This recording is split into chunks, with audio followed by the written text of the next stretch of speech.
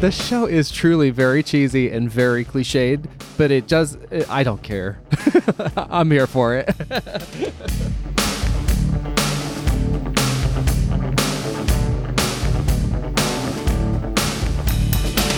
The music, the visuals, and then of course the story writing was just so fucking good. It's like, wow, this is really satisfying. Something I look forward to.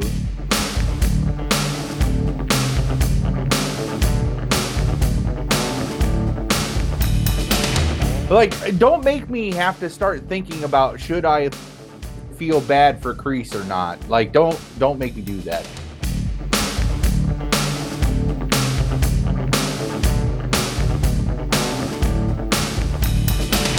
And she decks him. Like, she goes, I don't give a shit what you like. You're a sociopath, and I'm going to take you down if it's the last thing I do. And storms out. I was just like, whoa! Damn, that just happened. You betrayed my sensei, you're going to fucking die. Like, come here, bring me your arm, fucking F it off. Like, you've offended fucker, my family, and you've offended a Shaolin temple. That's right.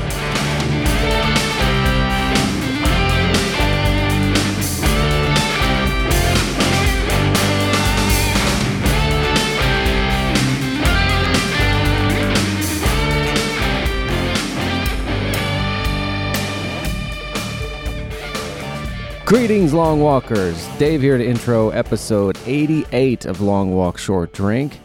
88, as in 1988, the year that Bloodsport came out, that Jean-Claude Van Damme came fucking spin helicopter jump kicking his way into all of our hearts as Frank Dukes. It was the year that gave us Die Hard, Tequila Sunrise, the film, not the song, Married to the Mob, Dangerous Liaisons. Michelle Pfeiffer had 3 fucking masterpieces come out this year. Martin Scorsese's The Last Temptation of Christ came out. What else you want? I don't really know what was happening with music that year, but I can tell you on television, my favorite midnight matinee show of all time, other than The Mind of Philip, starring our own Palmer, was Frank and Drac, which was on WOIO, Channel 19 in Northeast Ohio in 1988. And it was a Frankenstein monster and Dracula kind of comedy duo. And they showed the old Universal films. That's where I first saw, and they showed them in order. So like Frankenstein through Ghost of Frankenstein. Then they started The Wolfman through House of Dracula. Oh, it's glorious. In 1988, I started making my first films. I mean, of course, they were on home video, but I just so happened to have seen like the Frankenstein films, the first 2, Frankenstein and Bride of Frankenstein, on home video. Prior to Frank and Drac starting. So I made 2 versions, made my parents film me as me and Moto, who you hear, my younger brother here, hear his voice later in the show. We filmed 2 versions of Frankenstein. We did one. I wasn't nuts about it. We did it again. I don't know, maybe a couple months later. Then the same for Dr. Jekyll and Mr. Hyde. I filmed it once, and then again a couple months later. And I think by the summer, it moved on to summer, which would have been like 1989, so we'll save that. But anyway, but so much that I love Frank and Drac that in the second version of Dr. Jekyll and Mr. Hyde, we actually did a Frank and Drac kind of commercial break interludes. Oh my God. Anyway, moving on. Another Fox television show, Werewolf, which actually, oddly enough, comes up in this episode, but none of the rest of what I just mentioned does. We're going to be talking Cobra Kai 3 today. Like a lot about it, and I get all kinds of fired up talking about this show and this season in particular. So as I may have mentioned, I'm not sure, we are joined by my brother Moto, who is a Cobra Kai super fan, and we start the show by getting into just a little bit of catch up and with Moto, who we haven't talked to for a little while, as well as talking about some pinball deal that Palmer might be making, and he mentions like his dream for a pinball parlor / sandwich shop, which you'll hear about briefly. But if you're just here for the Cobra Kai, I understand. What you'll want to do is just skip ahead about 26 minutes into the conversation after I finish this intro, which I'll endeavor to make very brief. Spoilers, we absolutely loved this season. Sure, I may have a critical comment here or there, but nothing's perfect, except maybe Kumiko. Speaking of Karate Kid characters, we do spoil everything about what happens in Season 3, so if you haven't already or think you might want to, watch it on Netflix before listening. We do also have robust episodes dedicated to Seasons 1 and 2 of the show, so Long Walk Short Drink episode 52. We actually discussed both the Karate Kid films and the first season of Cobra Kai. And in episode 70, we talk all about season 2. So it's pretty much this. I think Twinkie joins us on that first one as well. So there you go. Just before we jump into the show, a couple quick reminders. My 17th annual mix album, Conscience Calls, is available online to stream. I did a Spotify link this year, or Spotify playlist this year, which I would recommend if you use that as a premium user. I'm not subscribed to any streaming services because I don't know, a little Johnny Lawrence in that way. But what I have noticed in other people sharing theirs is if you listen on a web browser, you get the right order. And the order is pretty important to me, though it may not be to you. However, if you are not a premium user and you click this Spotify link that is on davidallman.net/2020mix, it's going to get jumbled and it's going to kill me to know that's happening. So if you're not a Spotify premium user, please just listen on Mixcloud or the link at davidallman.net/2020mix. This is, though it's my 17th annual mix album, this is actually one of my favorites, even though it chronicles a pretty turbulent time.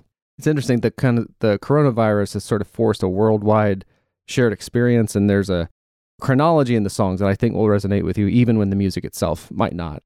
It's certainly the most diverse collection of songs I've ever assembled, and it's the only time I can recall that all of the entries had actually been released in the calendar year represented. So just to kind of recap or introduce this to you if you're new, every year since 2004, I've been kind of creating like this.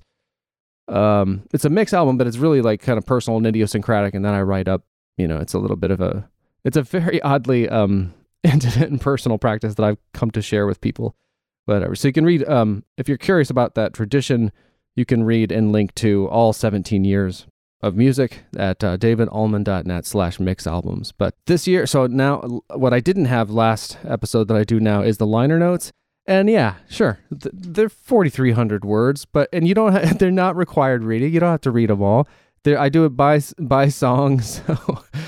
So if you really just need clarity on why there's a New Kids on the Block quarantine song, you can go there and see me sort of justify it. I don't need to justify myself, do you? What am I saying? I hope you find something or are reminded of something there that adds something positive to your life. So. And then one last thing is that you can still watch the late 90s adaptation of The Crow that I made with our buddy Jackson on the Lunch Meat VHS YouTube channel. It has not been taken down by the powers that be or whatever, so watch it while you can. It's a treacherous thing to read comments on the internet, but the feedback here has been quite good. So, for instance, Anna Stan says, "Oh, lordy, this is so beautiful. Such a majestic tribute to both the graphic novel and the subsequent movie. Just all caps. Gorgeous." A little qualification from Chaos Magician Cody. For a 1998 fan film, holy cow, was that amazing. From Masterclass TV, this is easily one of the best fan films ever produced, and I've seen many. My own affinity for VHS notwithstanding, the videography is fantastic. Tight editing, solid performances, and so much love and respect for the source material. Really, should this ever find its way to VHS once again, I'm totally getting a copy. Fantastic work. Well, stay tuned, Masterclass TV, that is in the works. Supposedly the documentary will come out this winter from Lunch Meat VHS on cassette tape, a very limited run, and there might be the adaptation tagged on at the end if we can figure out a way to fly under the radar with that. All right. So that's all for now for my shameless self-promoting. Let's get to the conversation we had with Moto, Palmer, and myself about Cobra Kai Season 3.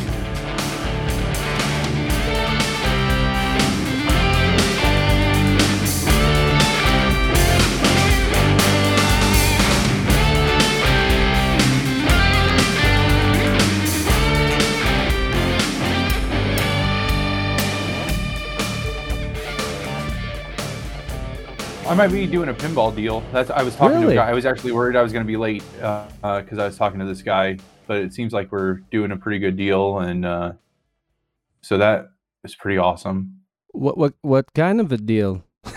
I'm trading. I don't know. So I traded Star Wars for an Attack from Mars that matched. So I traded Jurassic Park.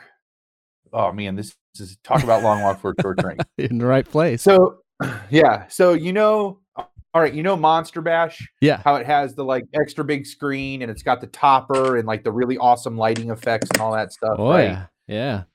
So they did that same treatment to two other machines from the 90s, to Medieval Madness and Attack from Mars. Both of those, like all three of those for the longest time were like the top three, considered the top three pinball machines. Mm-hmm. The rights to them are owned by the same company.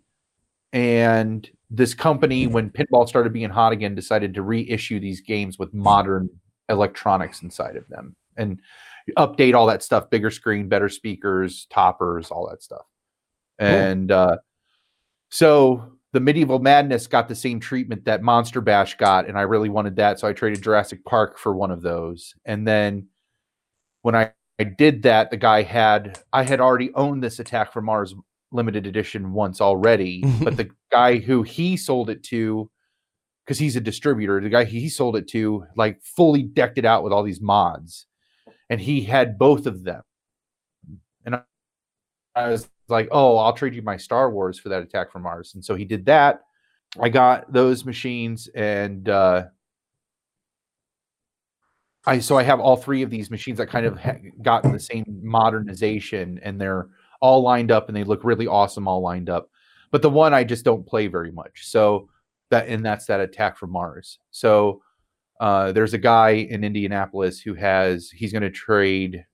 I'm going to put a little cash with it, but I'm going to get his Twilight Zone, which is there's a particular pinball designer, and that's considered like his masterpiece in the early 90s. He made the like hottest selling pinball machine ever. It sold like 18,000 units.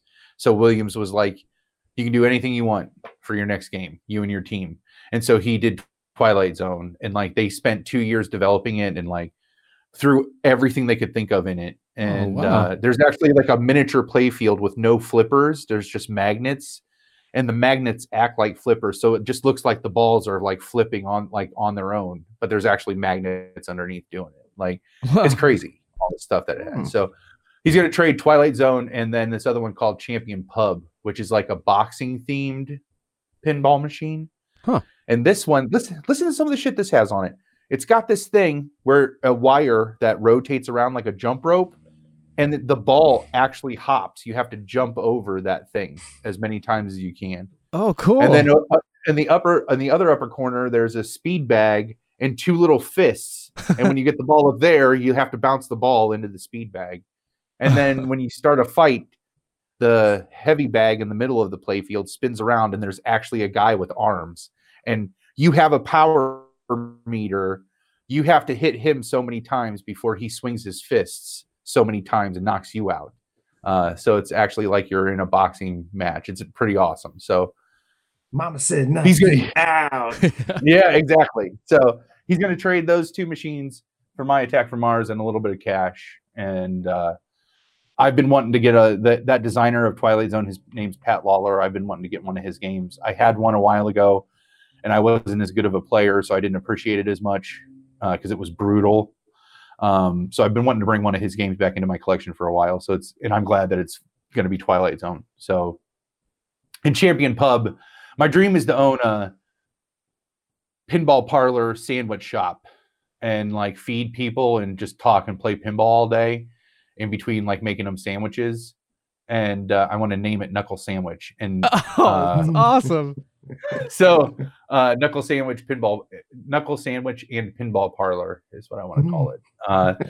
But have Champion Pub as like the centerpiece of that collection because it's a boxing game, So. Wow.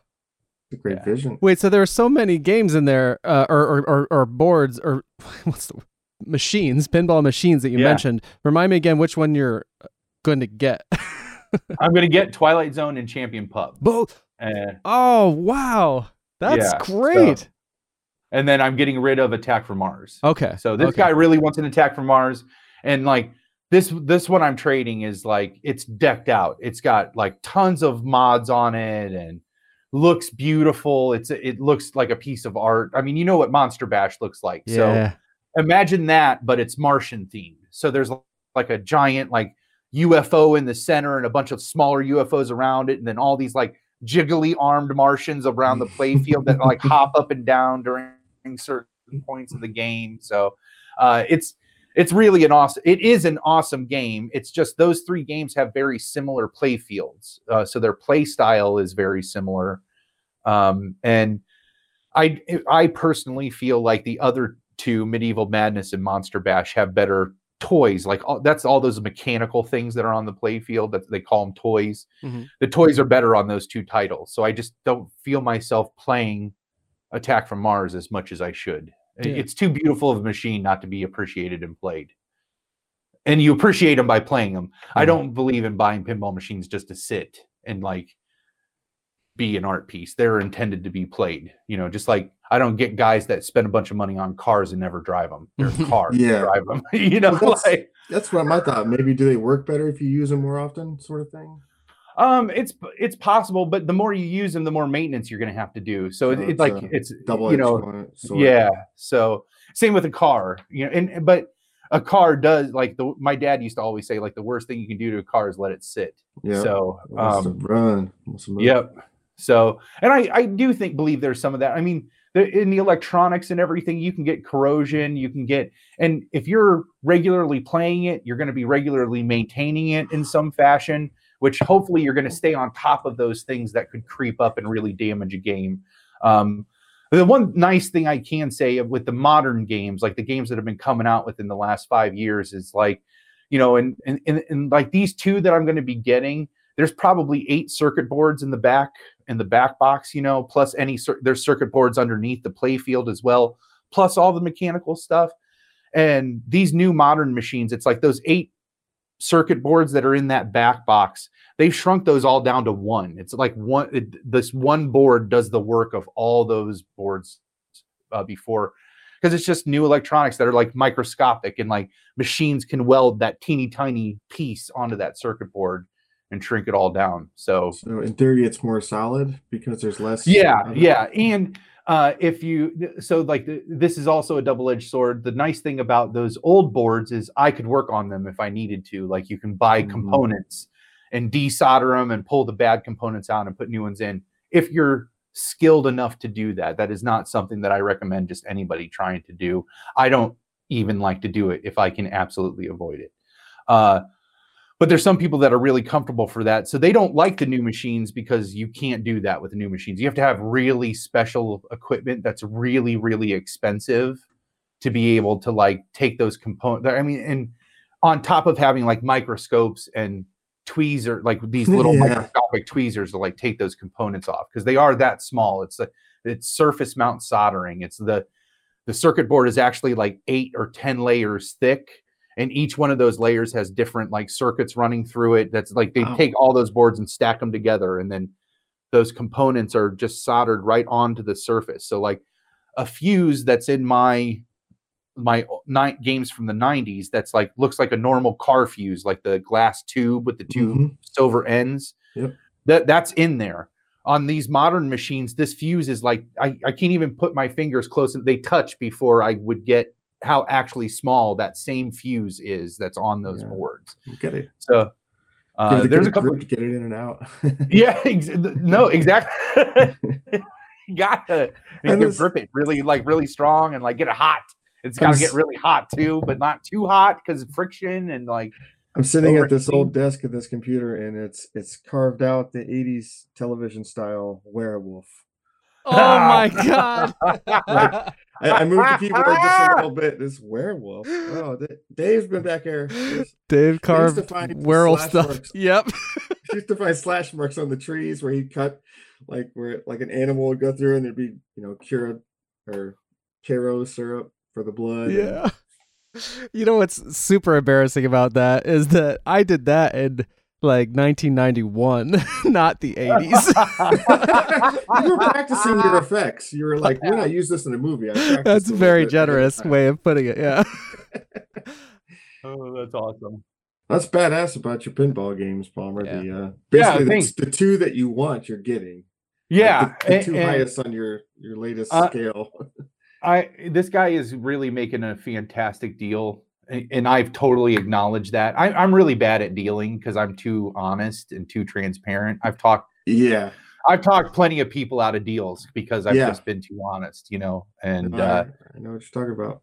So I was totally upfront. I'm like, dude, you are making me a fantastic deal. He's like, I'm not saying you're getting, he's even acknowledged I'm not getting perfect machines. There's going to be some tinkering that's going to need done on them. But like in the end, like it is a great deal. But he's getting a beautiful machine too. So, and he'll play it, which is what I really appreciate. So, it just, you got to be really, it's like any other community. If you're doing any kind of bartering or selling like that, where you have to like, you can't just jump into a transaction with every person that's willing. You have to really wait until you find somebody that's going to be willing to like make sure you're happy, and you want to make sure they're happy when it's all said and done. And I've avoided these type of experiences.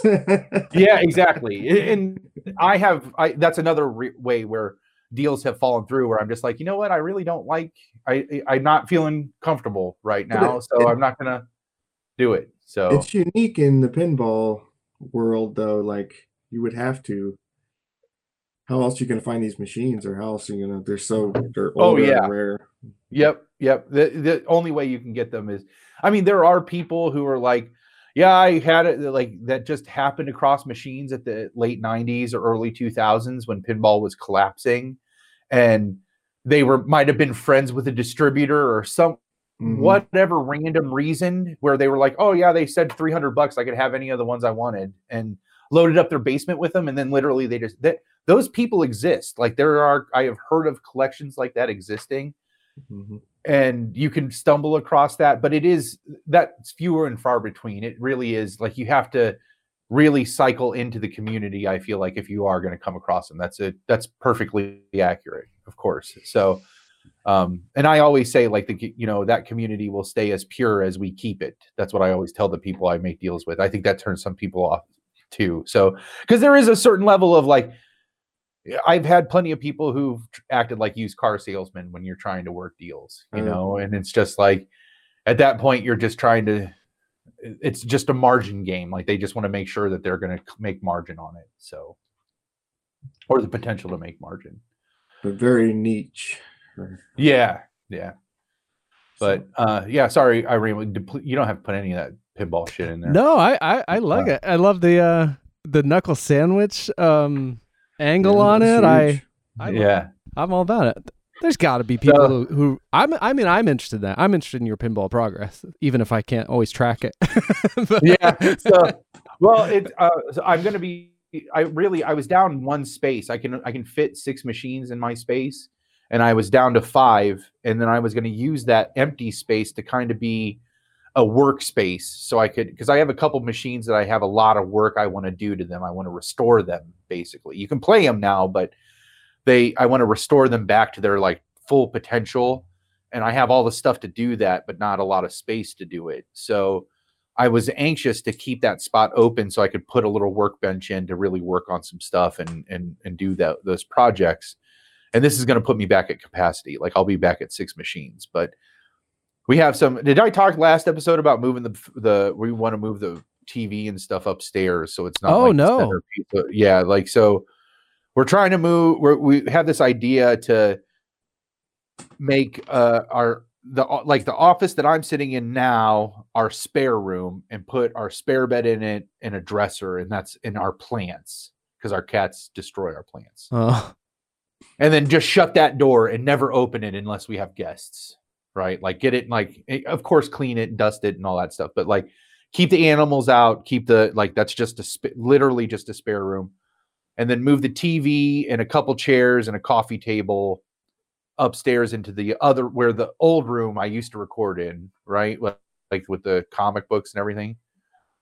And that be kind of like a living room that's just decentralized. It's not like, we would have to be really intentional if we wanted to go like burn hours in front of the TV. Oh, interesting. So, and then like take this bookcase and the record player back downstairs to the living room, and just make that like a work room, like that main room when you come in the front door, just like you can read down there, like the couch will still be down there so you could read, or I'm going to move my work desk into there, I think, and like the dog cages and stuff will be in there. But that's pretty much all that's going to be in that room.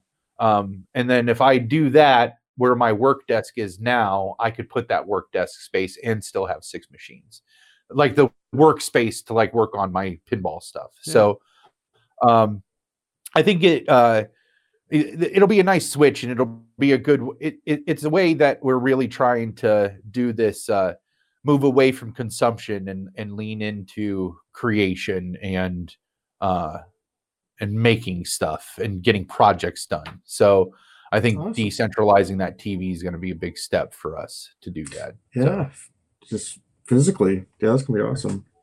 So you got a chillax work environment then to play right beside it. Exactly. Well, and I hardly play now just because I'm in that all day for work. I'm in that same room all day for work. And so it's not that I don't want to play pinball. I just want to get out of that room because that's where I've spent the last 8 hours. So so it'll be nice to like get my work out of that room for sure. Well, the pinball machines, like they're in that space when you first come in, like right off the stairs. Will those go back and be right off the kitchen? Oh, no. No. So, yeah, that's where they are now. We flipped those 2 rooms. We turned that front room back into a living room. Oh, already? Okay. Yeah. So that's a living room now. Like, so the TV is right along those stairs. Like as you would be coming down the stairs, it's on that wall. And then the couch is along the wall when you first come in to your right. And then all the pinball machines are lined up against the long wall of that back room. So when the pandemic is over and you can have visitors and such and pinball nights, you can basically like roll out the Knuckle Sandwich pinball parlor, very practically at home. Oh, yeah. Right off the absolutely. kitchen, making sandwiches Absolutely. and telling stories. Absolutely. You're gonna come out from Minnesota for the ribbon cutting ceremony? Fuck yeah. Yeah. I'll make sandwiches for people and have my like Al's apron on and like oh my god, my like undershirt with like a pack of cigarettes rolled up in my. It won't be cigarettes, but like rolled up in my in my sleeve. Probably candy cigarettes or something. Everyone leaves with the bonsai tree. Yes. Yeah, there we go. Shit. You got to get like a half door put in so it can be a little bit like it can serve over top of it. Yeah. Oh yeah. Fantastic. That all sounds wonderful, man. Well, how you doing, Moto? Doing good. Jesus, Moto, I haven't Doing seen you good. in forever. Yeah, man. I just been on this new job. December was really tough. They call that peak season for the shipping companies. But now I'm finally back to 5 days a week, so I get 2 days off, and it's a lot more relaxing than normal. I'm just starting to catch up and sleeping and like long hours for fun. You get up Sleeping early. for fun. What time do you have to get up to do your shift? It's crazy early. Most of the time, 2 in the morning. Yeah. And then, peak, we were 11:45. I'd wake up for the next morning. Like 11:45 at night. You'd be getting to go. Oh, Jesus. And hope they let you go by noon. Because I became more valuable. I don't know if I want to say where I work. I have to be a lot more different about like work stuff now that I'm with a corporation. Yeah. That's fair.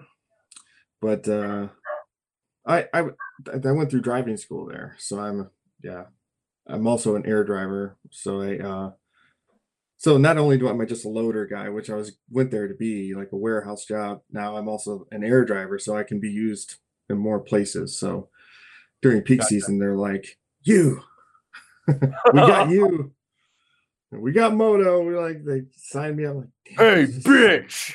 I was like, Christmas Eve, I went to leave and literally just clocked out there. Just say goodbye to a couple people. I'm like, Merry Christmas, and the manager's like, "Don't you leave!"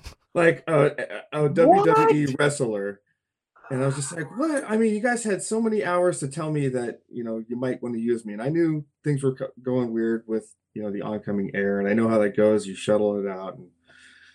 And, but I also knew that I could only work till 12 because I started at 12. So I'm technically part-time. So, yeah.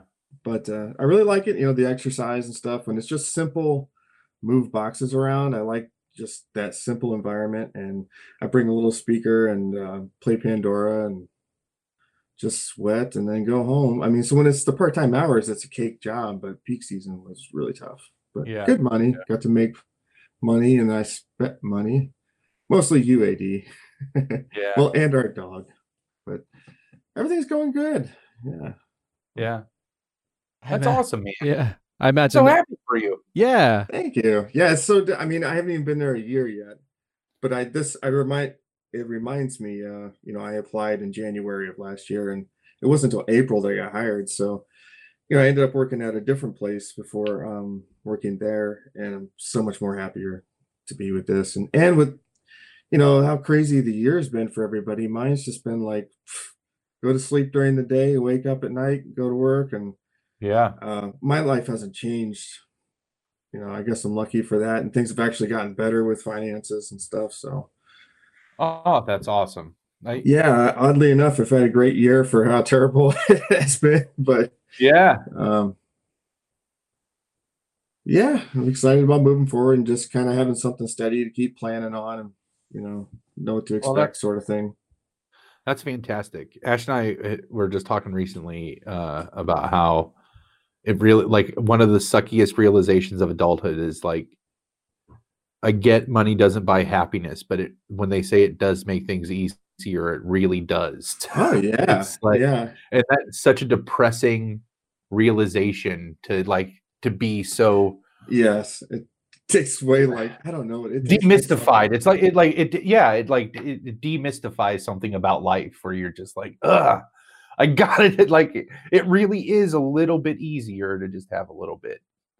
So if you just get in, it's just finding that thing that works for you. And I don't know, a lot of people change careers and that sort of thing, but I'm just like Matthew McConaughey from Days Confused, just living, man. LIVIN. Actually, I watched the behind the scenes on that and Dumb and Dumber, which was awesome. But Matthew McConaughey's father had died during the filming of that. He was just a senior in college, and that was soon after the funeral. And they were letting him ad lib on the set, and wow, he said that's something that inspired that. But yeah, it's still awesome. Like, high school girls stay the same age. Party at the Moon Tower. That character they said they really didn't expect that character to be such a big role, but he talked about the walk that he brought, and he's like, it wasn't head first, it was what first. That's exactly how he was. That's hilarious. So good. And it was, man. I don't know who the director was of that movie, but it was fun to watch, because the only person I know like that is Dave, like these like directors, movie directors that think, and I mean, you and Shamrock, you guys go down that writing avenue and can think those many steps ahead, but maybe Larry, but I didn't know Larry that well. But guys with big aspirations and their budget small, and they bump into the right guy. I think it was Quentin. No, it was a different guy. Well, the director is Richard Linklater, if that helps. Okay, yes. Yeah. And I forget the guy that gave him the opportunity. But so anyways, that was fun. Side note. Dazed and Confused was one of the two movies that made me absolutely despise Ben Affleck for the longest time. Oh yeah, I still he played such a great asshole in both that and Mallrats, and those were the first two movies I really saw him in. Yes. And you know why? It's because he is that person. It's just like Rob Lowe. Rob Lowe is that person. That's why he plays a great bad guy. He's just like a bad person. But whatever. People that know Ben Affleck's like, he's hot take on Rob Lowe. Moto has tried to roll in Cobra Kai like 4 times. Fuck Ben Affleck. Fuck Rob Lowe. Just drops a Rob Lowe like, fuck you, Rob Lowe. Oh, for real. I can't take it. If he's the one talking like the 90s decade stuff, I want to watch it. And it's like, no, it's his voice. I can't do it. Like, doesn't he play like one of the really sweet characters in the Stan miniseries, or am I remembering that wrong? Yeah, I can't stand when he plays somebody nice on television. Yeah, you're like, I just can't stand his face. I know just what you mean about guy who is, oh man, what's his name? Yeah, I can't remember. Nick Andrews. Oh yes, he's the shit. Nick Andrews is deaf mute. Okay, right. Yeah, he's deaf and mute, and friends with Tom Cullen, MOON, Tom Cullen. That's so funny. I have my people like that for sure, where I'm just like, fuck them, and they're like, why? It's just like, just because. I've got no good reason. I get a bad vibe. Can't somebody just make me want to go into a rage? And it's also, like, if you go on YouTube, you can find videos about Frank Dukes and how much of a liar and shitty of a person he is. And, Steven Seagal, it's like, so Steven Seagal, I don't know, I can see it a lot more. I don't know Frank Dukes, but I know Bloodsport and I love that movie and I don't want that character ruined for me. And that's why you don't meet your heroes. And you got it. That's some advice to take to the grave. Don't. Well, I got that from Long Walk Short Drink. Lots of listening. Got me that one. Oh, now we're meta. There we go. And that's the thing about this Cobra Kai series that's really good is they take those characters that you love and reintroduce them, and they don't ruin them. They don't ruin those characters. They only expanded upon Johnny and upon Daniel. So even Kreese though. Oh, I don't know that's always good. Thing about season 3, and that was really the enjoyable. Depth. Like, don't make me have to start thinking about should I feel bad for Kreese or not. Like, don't make me do that. I don't want to have that kind of like. I just let him be a 2-dimensional bad guy. Yeah, but it's like Dave knows what's the referee's name that trained him? Pat Johnson. Yeah, Pat Johnson. Yeah. It's kind of getting in Pat Johnson's head of what is Cobra Kai, and this, kind of shows where his Cobra Kai came from. It's like understanding maybe Hannibal when you understand from their side, and like you said, he's still the murderer, he's still the bad character, but you kind of understand where they came from now, and it just makes more depth to the character. Yeah, I thought that was cool. No, I mean.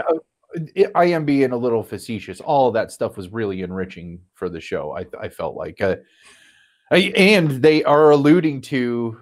Well, I don't want to get ahead of myself, but there's a like, just like some foreshadowing they did in season 1 and season 2 for a surprise appearance. Mm-hmm. I feel like they set another surprise appearance up, maybe for somebody from Karate Kid 3. Yeah, I just watched the 3, and it was like, oh my gosh, that girl reminds me of Sam, the daughter in the newest ones. Like, I can just see the direction that they're going. It's Terry Silver, it's Mike Barnes. Yeah. It's like, they did such a great job of not saying any of those soldiers' names. Yeah, and I think part of it was because they're Green Berets, so you're not supposed to know who they are, but they only say his name, because we know we only know him. So all of them say Kreese over and over again, but I kept waiting for them to say Silva or something like that, and you never heard that in any of those. But one of those guys has to be him, right? Like, he's financing Cobra Kai. I mean, that's what they talk about in Karate Kid 3. Yep. So, and he said it's good. Like, Kreese saved me, right? So in the war, like we were friends in the war. So. It's a perfect setup, and the one guy I felt like the one guy I thought was him, that's the guy that ended up one of those guys died. Ended up dying, and I totally thought that was him leading up to it, and then it ended up not being him. So I think I had the same thought.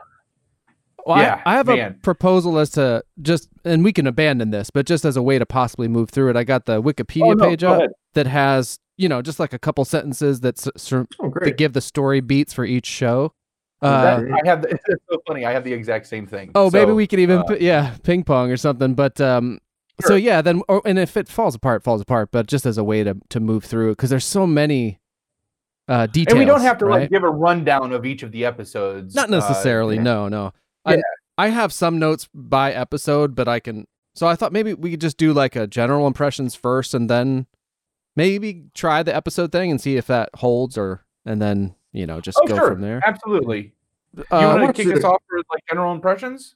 Yeah, sure. Yeah. So my general impression was that I loved it.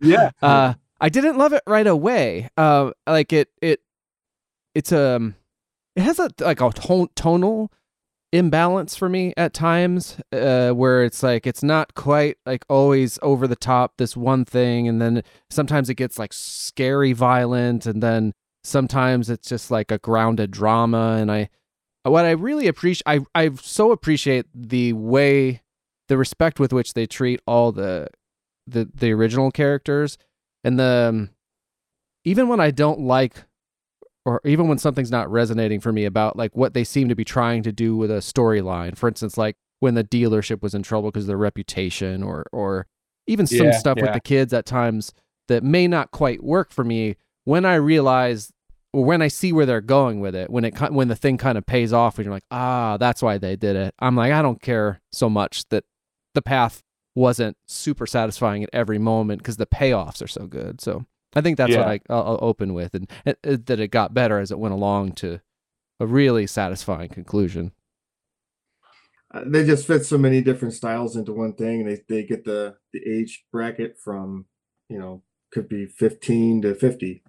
They really just gets, because of the old school and new school and blending of the two. It's just smart writing. And I felt like they pulled from a lot of like some of just.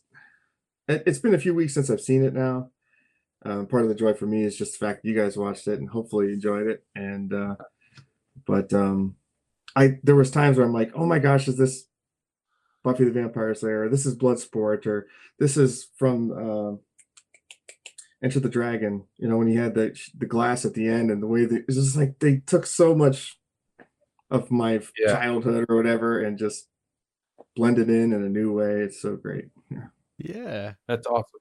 I would probably echo both of you on just about all of that general feeling. I felt like the second season was like this, where the first like 4 to 5 episodes are so soap opera-y, where there's just like that it's almost off-putting for me in a sense. And but it's like they get to that halfway mark and it's like, okay, we got you all of the exposition and the setup, and now it's just going to be balls to the wall.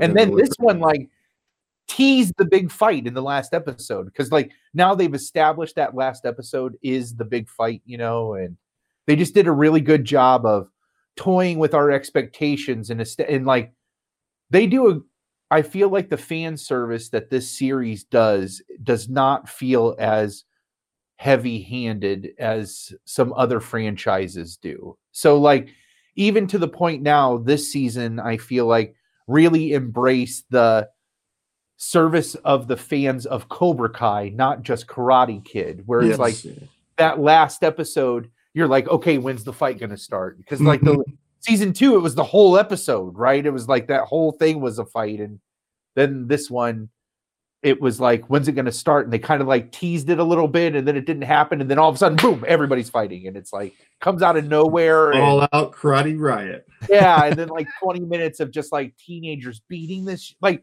you said, over the top violence. That that upset me.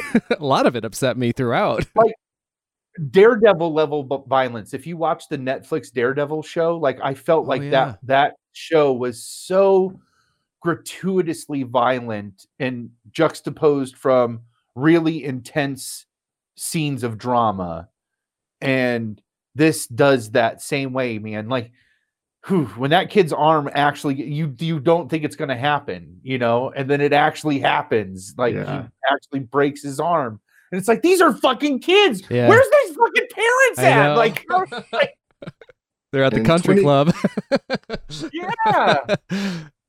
Well, let's we can abandon this if this is no fun, but let's start by the maybe just seeing about the episode to episode. So the of course Netflix dropped them all on January 1. My thought is to drop this episode on February 1, so everyone will have had a chance to hopefully, even like kind of going slow it a little bit like I did. Hopefully they've seen it all, because we're gonna spoil everything if we haven't already. Yeah, right. But anyway, so in the episode 1 of this season, Aftermath, Johnny's still trying to cope with the trauma of Miguel's accident, which ends up getting him heavily intoxicated and later arrested and jailed and getting into a brawl fight at a bar. Meanwhile, 2 weeks after the school fight, the All Valley community is still shaken up by coming to grips with the consequences, so the school has since put an anti-physical contact rule in action. Sam, still shaken by the fight, is suffering from panic attacks, and the duel between the two dojos is still strong. Johnny, who wants to visit Miguel in the hospital, purposely hurts himself so he can sneak into the ICU and tells Miguel words of encouragement. When Daniel finds out Robbie, who is on the run, stole a van from the dealership, Daniel and Johnny team up to find him. That felt longer to read than I thought it would, but I'm reminded of all that now. What were you guys' thoughts on this first episode? I loved when they start with him at the bar and they're like, he won't leave. He says light beers for pussies or something. Oh yeah, what's the banquet? He keeps wanting some beer called Banquet. Yeah. I don't know. Who doesn't know Coors Original? Come on. Hey, Dark Johnny's back. Like, Exactly. No, it was good. I think it was a nice. Again, it's if you come back to if you think back to where season 2 ended, it had this like big 40-minute long fight that literally ended with Miguel bouncing off of a maybe dead stair rail, maybe dead, right? Like in a coma, gonna die. And so it was a good return to that. It just played I feel like it did a good job of doing what it's supposed to. It set up everything that we're going to deal with over the next series of episodes, right? Sam's panic attacks, which was a regular recurring thing. This Miguel's recovery, which was a pretty much recurring thing throughout the rest of the season. The first few episodes, especially. Yeah, and Johnny dealing with immense loss, like everything. He felt like he was finally moving in the right direction, and by those towards the last end of season 2, and then it turns out like it was all a big elaborate plot by Kreese to steal everything from him, and now he has him in the depths of did he betray all these kids? It's a lot of empathy, I think, so much so he doesn't even recognize it as that, which is part of like Billy Zabka just does this amazing job of playing that character of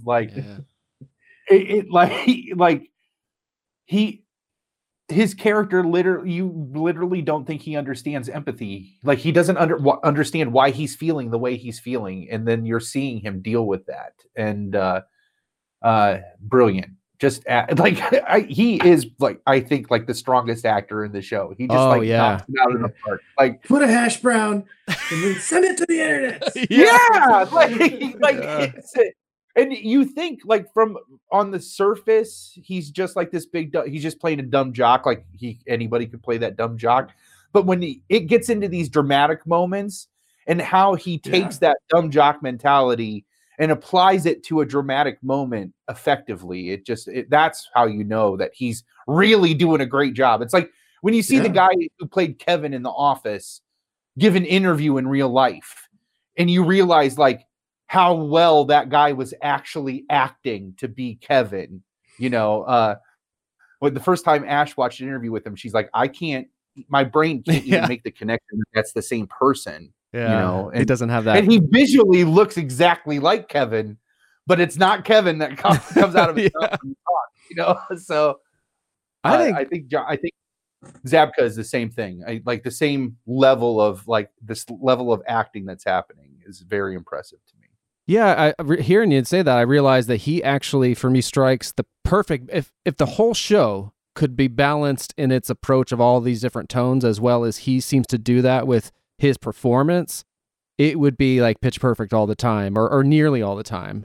Because I was realizing that because I rewatched last night a few of the scenes in 4 and 5 that I really liked best, all the Japan stuff, and then most of the last episode, and between that being fresh in my mind and what you were just saying about him, I was starting to get emotionally moved just thinking about it, him. And I think that I'm realizing I'm wonderful a job he did, and what amazing tightrope thing he walked to, and it's it pays off. And this is where I think you're really correct too about it not just being fans of Karate Kid, because if you're just fan of Karate Kid and this is all coming, well, I think if you jump to the last episode, that would have been interesting perhaps, but you're rooting for Johnny so much because of the previous things, and he grows so much.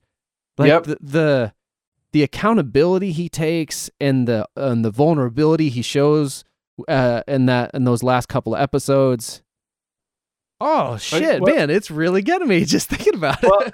When we're talking while we're on the subject, I am going to jump episodes, but we'll come to it. But the letter that he types that he does not send to Allie at the end of that episode on Facebook, where he's trying to write that email all day. Yeah. And let's just put a teaser in. I won't spoil it. We'll wait till we get to that episode. But when we get to that episode, just remember this conversation talking about like how good, because I feel like that episode showcases it perfectly, because he rewrites that email like 4 or 5 times throughout and at one point it's just like 2 words are sitting there, he can't decide what's right. But yeah, when we get to that'll be a good revisit, because I think does a great, that little tiny arc about that email on Facebook does a great job of just showing, I think, how in tune to this character he is, and how he can just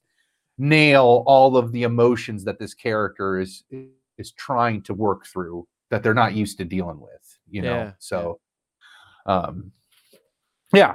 So this is season 3. I mean, he just keeps bringing it. I know. Like, that's the other thing too, is like that he's the one consistency I feel like in the show, that like, he's going to deliver a performance. And then Miguel, I feel like, is the next strongest character in the whole show. I actually would put like Daniel down. Like I don't know.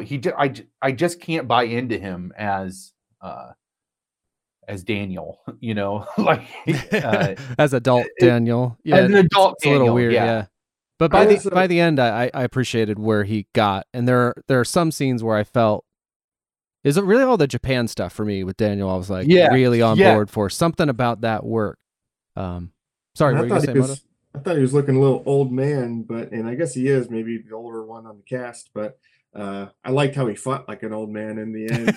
Like Miyagi was like, "Oh, that's awesome," just like Well, and he's technique for an old man. And he said at some point, like later in the much later in the series, he's like, I'm the same age now as Mr. Miyagi was when I met him.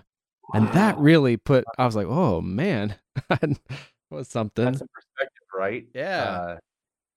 Let's move on to we good on one? Yeah, the only note I had for one was I thought it was very sort of notable or interesting that Miguel in his coma was fighting in the All Valley tournament. And I thought it was both interesting that was like the most important thing to him somehow, but it was an interesting, like, I don't know if metaphor is the right way, but a way to kind of play out the struggle, his inner struggle to hopefully wake up. And then as Johnny would encourage him to wake up, he was starting to kind of do better in the fight. So it's a little funny, and they do make fun of it very well, I think, at times. How important the All Valley Karate tournament seems to be in the Valley. In the gymnasium. I do like how they poke fun at that inside joke a little bit. Yeah. What is it about All Valley and their love of karate? I know. They're like All Out Karate Riot. Yeah. My first take when I see it, especially the hospital and some of that stuff, is Disney. It just screams Disney. It's so, like, I don't know, something about the way it's shot and some of maybe the characters, I don't know.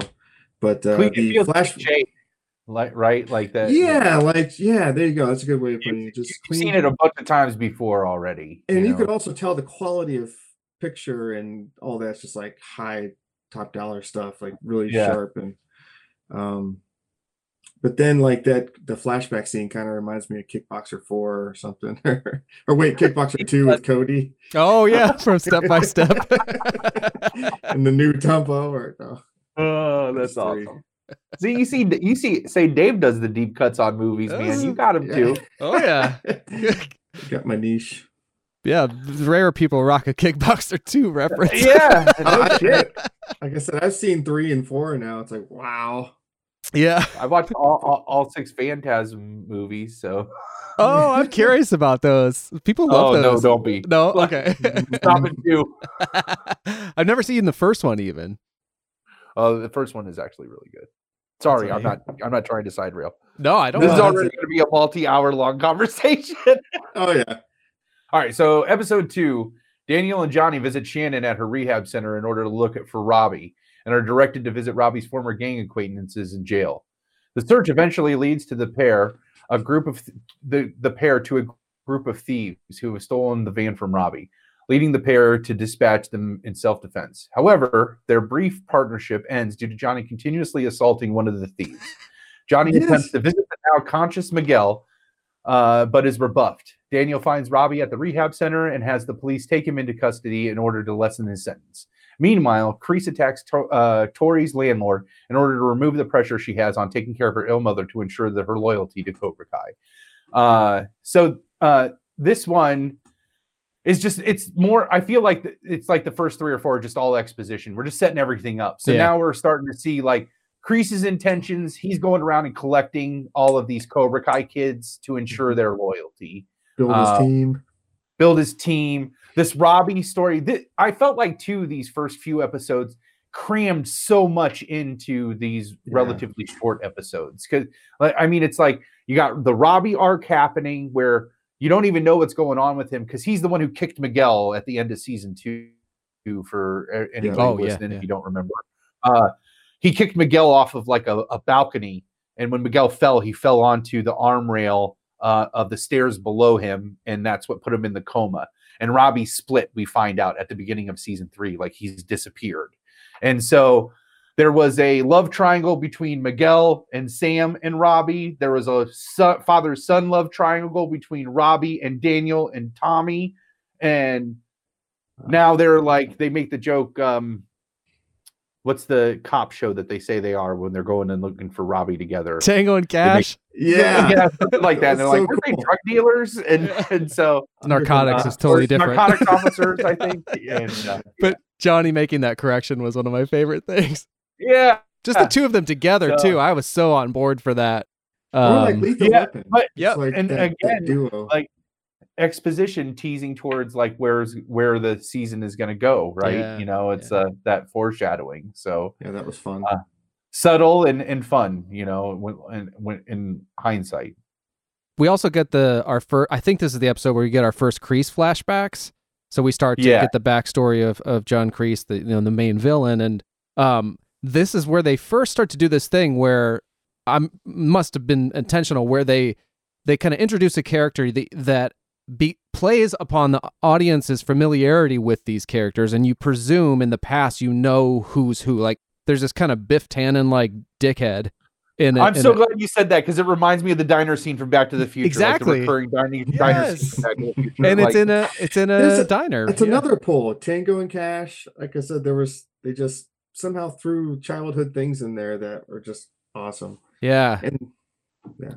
Perfect. And I'm sorry not to cut you off, but you were implying that that bully you were thinking was Kreese, right? And if only briefly.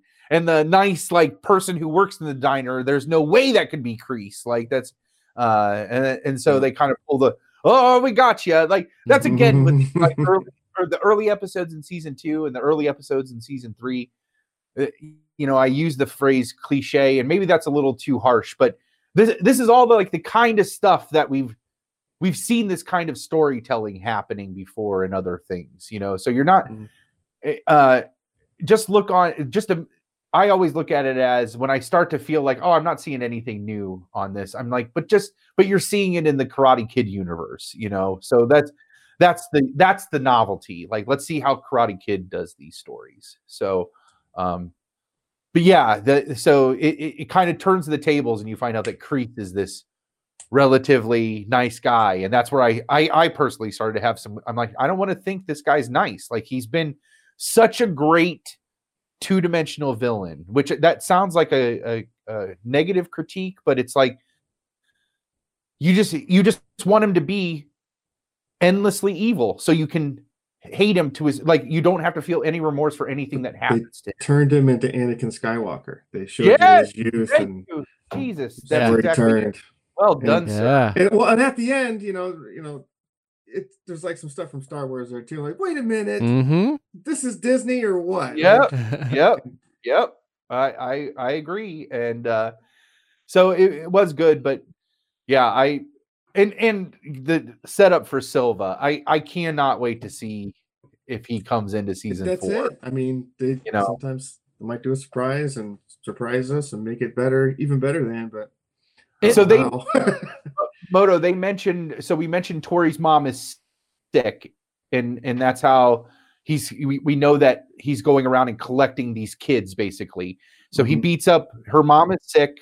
She's working tons of jobs, and Kreese goes, and you initially, until the more episodes come down the line and you realize he's still manipulating children, initially you're like, maybe this guy, because we just saw this good thing from his past, so maybe he does have some twisted root of good intentions of like protecting this young girl. And he did. Oh, sorry. Yeah, he may have, and I think he did have a little bit, but it also meant that she was going to be loyal to him, and I think that was his larger motivation. So yeah, it's more okay. I see what you're saying. Yeah. So he definitely made a difference in her life. Absolutely, it made that uncomfortable. It was but it was then because then when he came and kicked the dude's ass, you're like, all right, you did the right thing. And part of that conflict, it helps solidify that conflict of feelings that you have about Kreese that you already had from his flashback.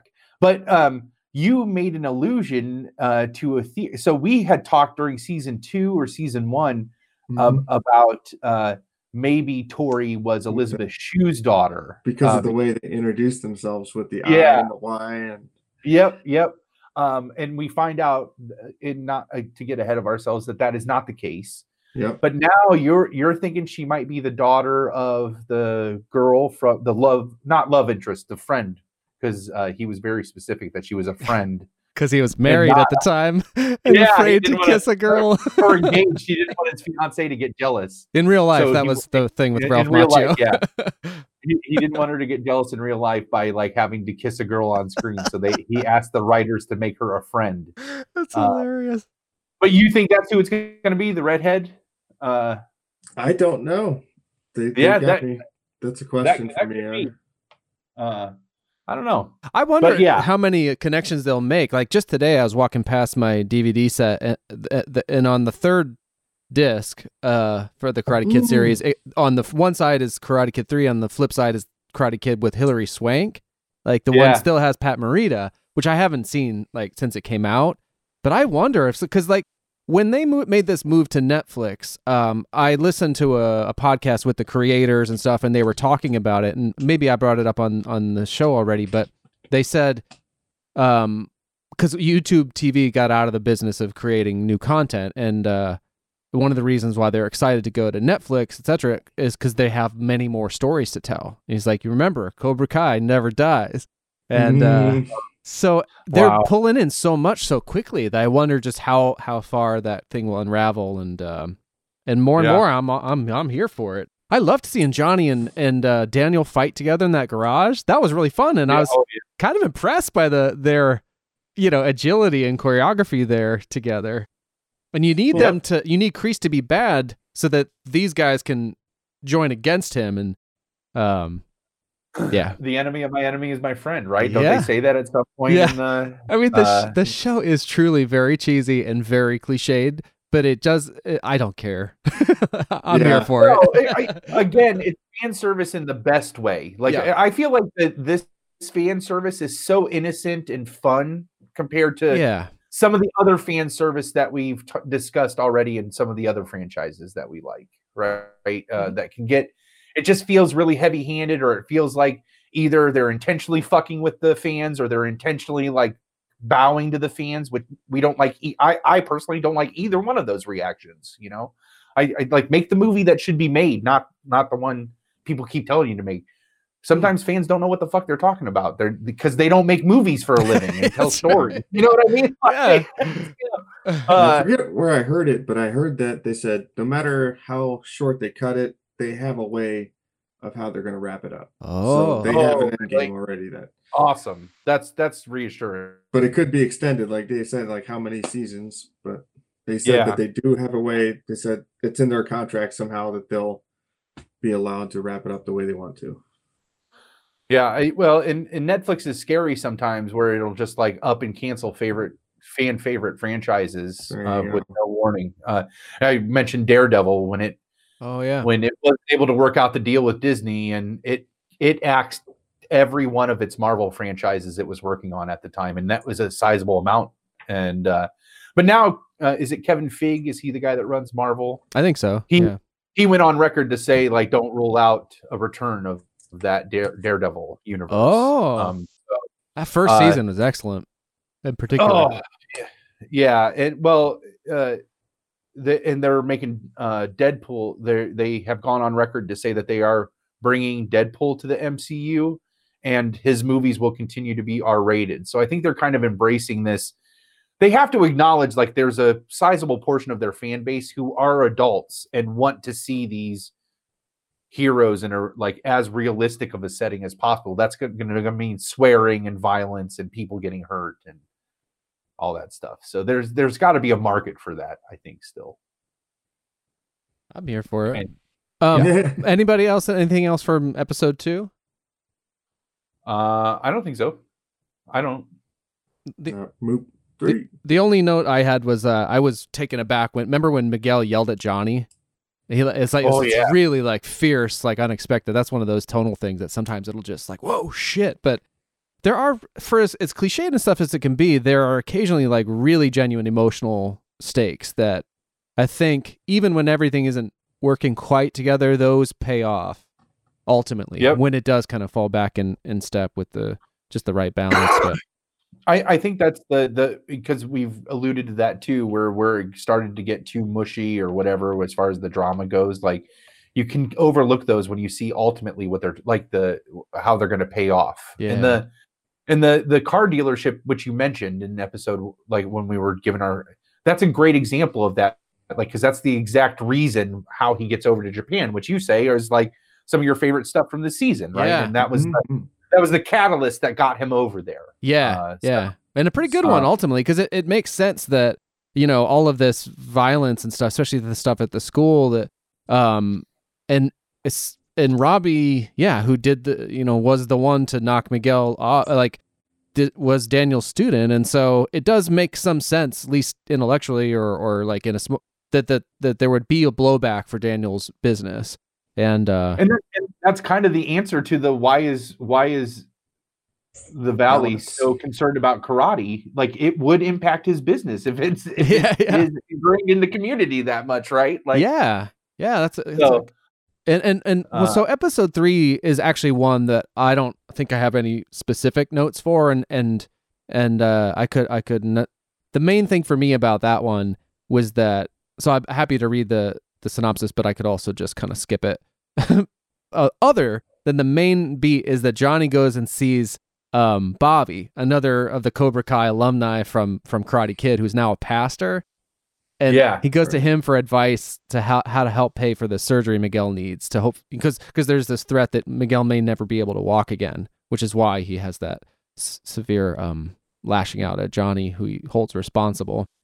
And that was his into the prison system for Johnny, was because he was a priest. Oh yeah, and then because at this point, I guess that happened at the end of episode 2, where both Daniel and Johnny are in this position of like so it's with Johnny, it's with Robbie, his son, and with it's flip with Daniel, it's with I get confused. Yeah. Well, it's Daniel had to turn in Robbie for his own good to the authorities because he was being trained at Miyagi-Do. Yes, but of course, student, and he knew that would be the best thing for Robbie. Yeah, and Miguel, or like Johnny was rejected by Miguel, so they're kind of both on the outs with their son figures, even though one was the actual guy's son. And that's what prompted his like Cobra Kai alumni to be like, you need to go visit your son and you need to talk to him. Yeah. So they made the plans to go do that the following day or whatever. He was going to help get him in to visit Robbie and try to coach this mending of that fence. Yeah. And Johnny biffs it big time. But this also sets up like the foreshadowing for the big a couple big fights happening between Cobra Kai and Miyagi-Do. So Johnny didn't make it on time for his own son, but chose his student, and Daniel was kind of doing the same thing as well, going after Robbie. That was his student. Just nice conflict they put in there, and not necessarily making time for his daughter. I guess ultimately, exactly. Who was really struggling. That's one of the things too. I think they do well is like having the violence that can sometimes, because like ultimately you want there to be fighting because it's Karate Kid or Cobra Kai. Yeah, Right. But Right. it can be pretty traumatic, these things, and so I think the idea of like actually playing out some of that with Sam, it was a good idea. I mean, it certainly was.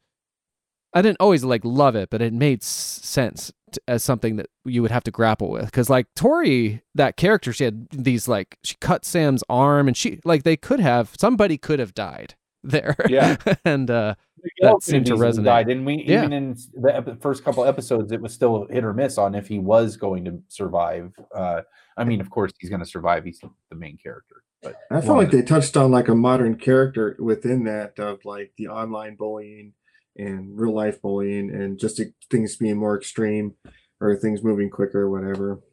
Yeah. So that appeals more to that younger crowd, and it is like, you know, takes you back and makes you feel like ugh. And so they do enough of that where it's like, I need to fight. Yep. Self-defense. I think that the PTSD, if you will, that Sam was struggling with after that fight throughout this whole season was, I struggle with her character in particular. I just don't think that some of her stuff is as strong as it could be, but I feel like all that PTSD stuff was like spot on. She nailed it, and I think that was some of her strongest stuff this season. On top of her fighting, she does fight very well. But she was Disney, so Disney brought her in. I mean, I don't know. It's not Disney. I didn't know that. No, it's not Disney. It's Netflix. Well, and this was YouTube. YouTube started. Yeah, YouTube paid for this one. But started. I think for me the kid stuff doesn't resonate for me, but I know why it's there, and I think I'm glad it's there to kind of, you know, broaden. And you need those characters for the adults. The only one they really. And this is where I'm like, I wonder what they'll do in the future. Because like you see Daniel's son maybe like once this whole season, and they've never done anything with him. So at some point they have to. Otherwise, what's the point in him being there? Right.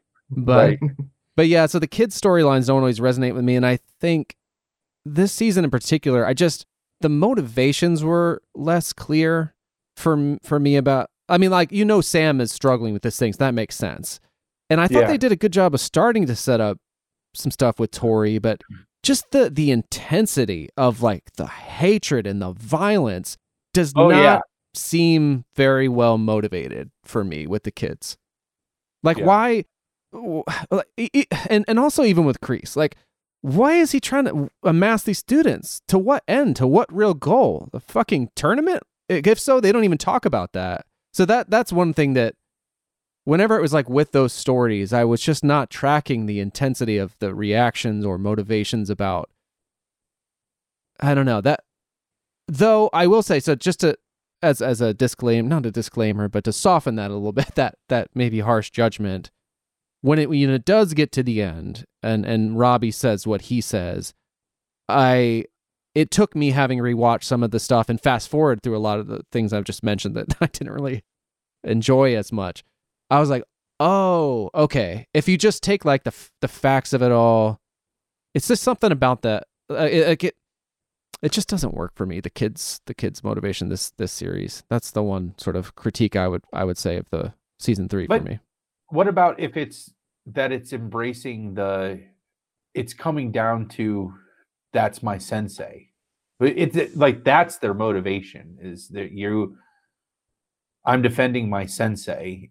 Because I feel like this one really embraced that kung fu movie mentality, that kung fu movie philosophy, which I admit you both could run circles around me in that whole universe of stuff. But in the very surface of that genre, I feel like this season is where they really started. Again, long payoffs for this show, but they've been setting up the whole time loyalty, and that's what really this whole and what does that loyalty look like? Can that loyalty change based on circumstance? But that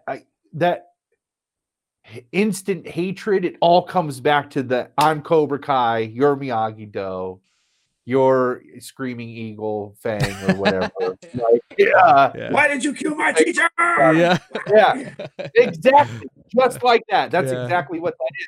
I mean, talk about where is the motivation for that hatred, and that's a great example. That scene, right?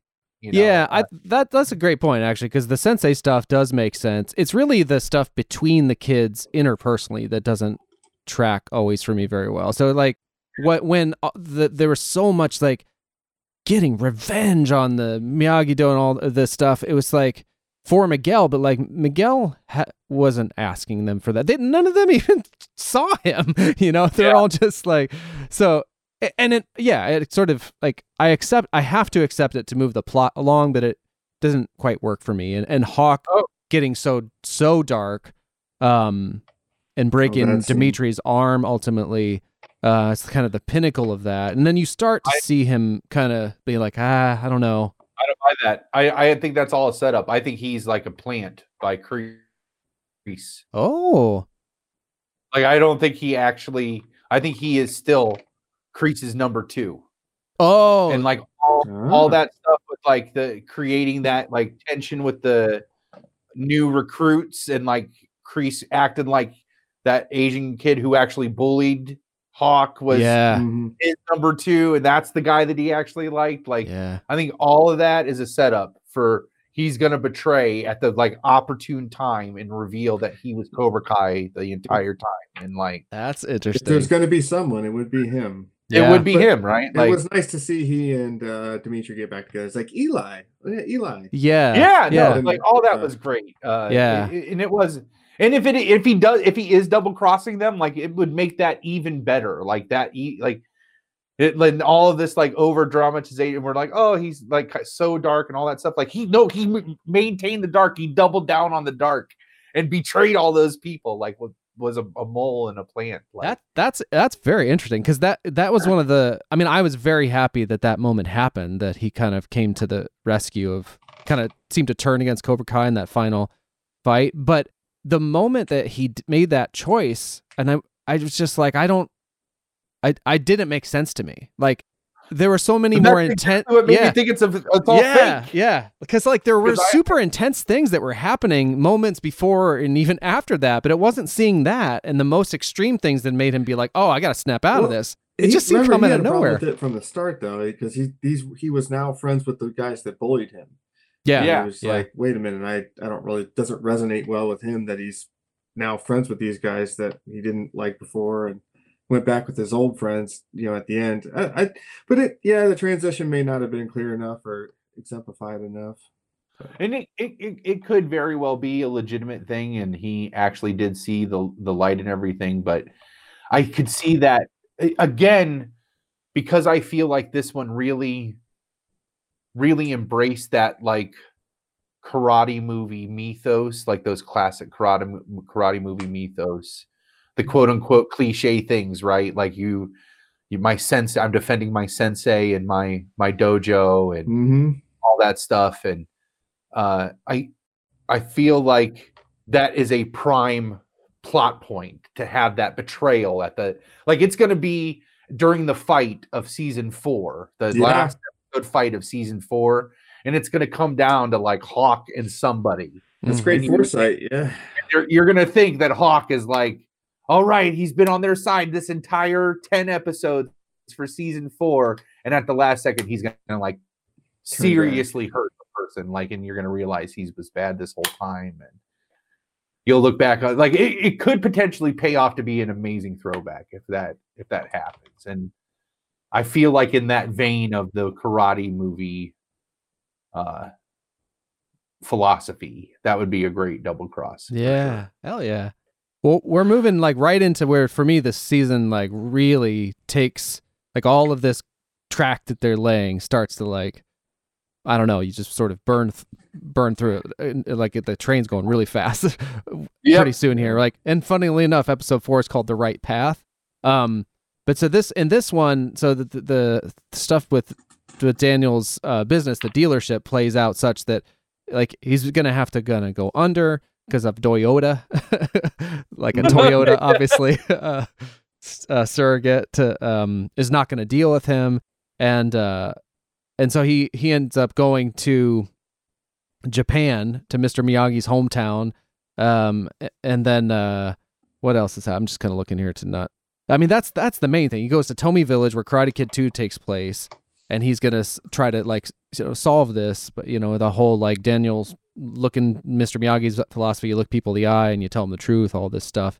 So Daniel in Japan was a great, like when that happened at the end of the third, because each episode ends with like a ooh, oh shit. I think the first episode ended with Miguel waking up. Can't remember what the second episode ended with, but the third episode ended with knowing that Daniel's going to Japan. And so for me, the Tomy Village is now like this sort of shopping center, but right in the middle of it, there's this dancing. And it turns out to be that the person on stage leading the dancing is Kumiko, his sort of love interest from when he was in Japan. And man, right away, I was just like, whoa! I was taken aback by how much that hit me. Yeah. And everything with her really moved me like instantly. And again, when I watched it last night, that actress carries such like grace. I don't know. I was just like, he should be married to her. Their chemistry was beautiful. I think it is my favorite thing about the whole season 3. And I would not have guessed that. Karate Kid 2 is not, I would say, the strongest. I mean, Karate Kid 1 obviously is a masterpiece, but Karate Kid 2 is not necessarily great or even one of my favorites, but it's better than 3 though. So like, I like Tony Silva. I don't like the dark Superman version of Daniel. No, like, I think I agree. I think that all of that was super strong. I think in as much as we talk about this show being cliche, because this isn't the only love interest throwback that happens during this season. I feel like Netflix kind of pulled out all the stops on this and like really got everything we've been talking about. Oh, when are they going to do this? It kind of pays out in this season. Yeah. And as cliche as we talk about it, I actually like the fact that they keep it so, it's so beautiful, their relationship, but it's not romantic at all. Right. And you would expect it to happen, if it was cliche, and it doesn't even tiptoe into it. Like, well, they touch hands at that one point by accident and kind of share a moment, but it's innocent. And I think it was wise to do that because there obviously is something there. And I think, I don't know if they recognize the chemistry while they're doing it or whatever, but I'm glad they had that moment, but I'm also glad they so quickly diffused it. Yeah, I thought that was great. Yep. And I feel like the next throwback love interest that they come to later, we'll get to later in the season, it goes a little bit closer to maybe tiptoeing into romanticism, but again, it's handled with just such class and just such like, this was all wonderful, but it just has to be this. It was really great. I liked it. Really respected those characters and agree. And yeah, they were both Kumiko was a pleasure to see, and like you said, handled with such grace and just that wisdom that he needed and the different thoughts, and it was great. Hey. No, just lots of hays. Oh yeah. Like Felicity. No wonder I liked it. Well, there's sorry, go ahead. I was going to say, you want to knock out the whole Japan vein right now since we're on it already? I think from here forward, I am more familiar at least, and we can familiarize however. But yeah, we definitely talk about Japan in general. Well, we went from it's not the only. Yeah, go ahead. I was going to say, it's not the only throwback we get. The introduction of his old nemesis from Karate Kid 2, Chozen. Yeah. The great name. Man. 6. Yeah. So fantastic. They did a throwback to For Your Collection. Did they do? I was trying to remember that because, do you remember what he's referring to in Karate Kid 2 when he says For Your Collection? Because he took his shirt off. He took his shirt and laughed like someone made Doug, maybe. And then they threw the shirt, here for your collection. Yeah. That's right. Thank you. Yeah, I couldn't remember that. The reveal of him in that coffee, because I don't know if it was what they were drinking. I thought it was a coffee shop, but I think ultimately they were drinking something. It was liquor. Liquor, yeah. Scotch. Yeah. And I think that scene starts with like the ice kind of falling into place to reference like the thing in Karate Kid 2 where he has six. bet Oh, yeah. to, yeah. She's breaking ice off of that same rig that they were like she's just knocking pieces off to put in their drinks. So Right. And then a moment or two on a bet with Coward. That's right. And in that movie, Chozen, you know, Yogi! Come on, hear me, Yogi! I'm like driving home one day and I'm just thinking that and I'm hearing your voice and I do it for fun. Just you're come on, Yogi! Come on, defend your honor. Defend your honor, Yogi! Sato just screaming into the storm, man. That was awesome. And then they had the girl that he rescued as well. Yeah. Right? Yep. Yeah, another great throw. That whole thing just felt nostalgic to me. I definitely shed a few tears during that episode. Yep. Who, conveniently enough, is the like foreign sales like senior president, sales manager of the whatever the Toyota ripoff is that Daniel came over to try to save. So she's the one that's able to like save his business single-handedly. So it sums that up all. The whole arc, nice and neat, right? Yep, absolutely smart. But in between that, though, when he's with his arch nemesis, we see some really awesome character growth and development between the two of them. That was funny, Dave. You really enjoyed that, didn't you? Oh my God, yeah. So, when Chozen shows up, like that was such a reveal. Like him but that whole thing in the cafe or the bar or whatever, the awkwardness of it and not knowing what he was going to do, I could have watched that forever. I was just in heaven of like the kind of comedy of that. He's like a robot. He's like all stiff and just he's like a mean face. Like, you drink? He's like, I do not drink during the daytime or whatever he said. He didn't drink at all. That's how I realized they were drinking alcohol because it looked like water. But yeah, it was really awkward. And Daniel's like, oh, I'm going to get another drink. And Joseph's like, no, I get it. He's like, no, it's fine. No, he's like, he's still got that same affect. That was good. And when he first walks up, you think like, oh shit, what's this now? But then he bows to him kind of carefully. And anyway, I don't want to forget to mention with there's the beautiful, before we go all about Chozen, there's a really lovely scene where, because like, Kumiko asks him, is like, why are you here? He's like, oh, this thing with my business. And she goes, no, why are you really here? And he's said, I'm kind of in trouble and I would always go to Mr. Miyagi, but now he's like, and she's like, I think I can make that happen for you. And she presents, they meet at, what's her, Yukie, Mr. Miyagi's like love, like childhood love that we see in Karate Kid 2. So we meet at her house. She's, I think, passed away probably as well. I don't know if they tell us, but yeah. So Kumiko has that's how she found the letters. Oh yes. And so Mr. Miyagi had written to her all this time, and it's cool that the letters were in Japanese, and so Kumiko had to read it to him. Oh man, I get so choked up because like the way that she is moved by reading the letters to Daniel is so moving, and that's one of those scenes where I felt it was so grounded, that really works so well for me. But it is also undercut with the humor of Mr. Miyagi as well, to where he says this thing. I can't. It's something about like he's writing to her from the hospital, and he's talking about how he's always looking for signs, and then he mentions something about how he met. I don't know if I wrote this down. Maybe I didn't.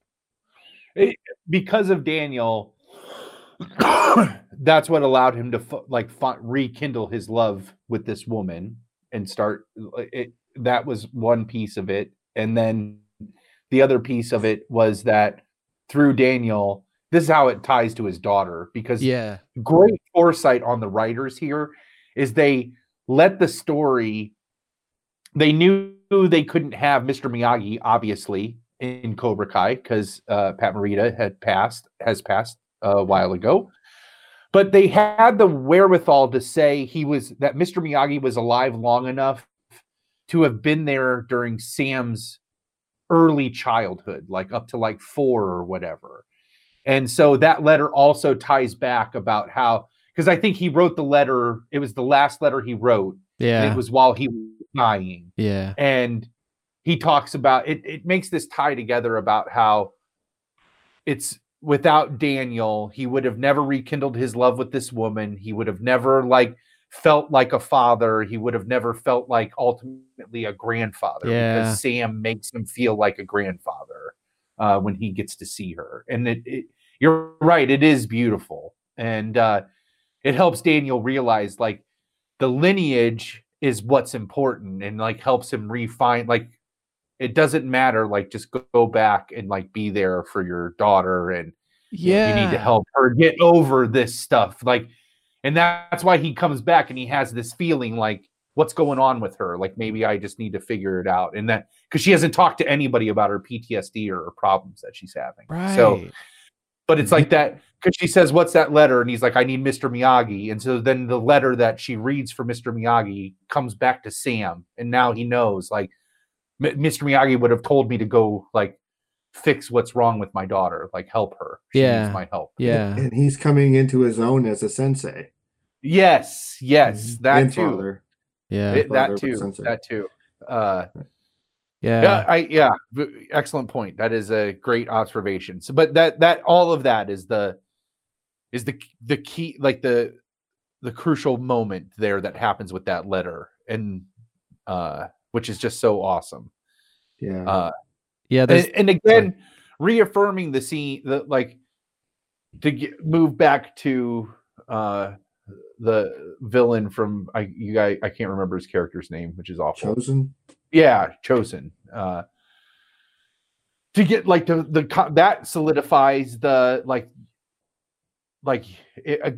it's more foreshadowing. Like, he's coming together with Chosen by the end of their time together. Like, they're kind of friends, and like foreshadowing again, like this thing. Like, we already had some, like, him and Johnny tried to pair up and it fell apart.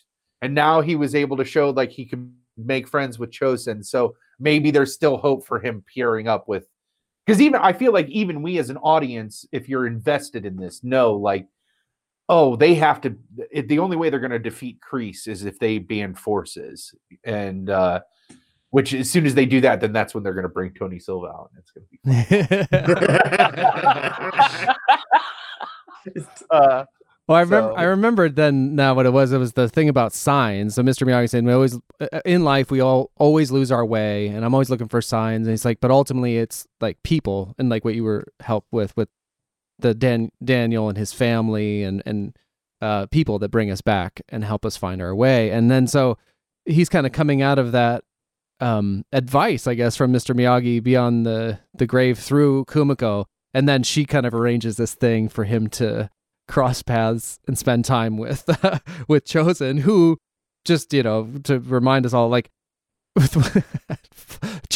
so he was very much like Tori, I feel like. And his like was just I guess he was just his whole thing was about honor, but like he was just relentless with Daniel to the point even of like challenging to a fight to the death at the end of that movie. Yeah.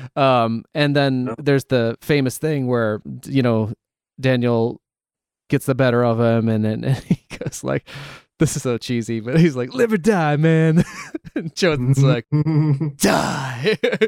And he goes, wrong, honk, and like tweaks his nose like we see Mr. Miyagi Which is how Mr. Miyagi did to Kreese at the end of season 1. Yeah. But so then she connects those two together, and she's like, all right, have fun. And, there's this awkward thing of like kind of Chosen showing him around and then talking about, this is where karate was born, and Miyagi karate. And we find out that they are essentially what Daniel jokes as karate cousins, trained by their senseis share a sensei. What a beautiful, what a beautiful phrase to say. Karate cousins. Yeah.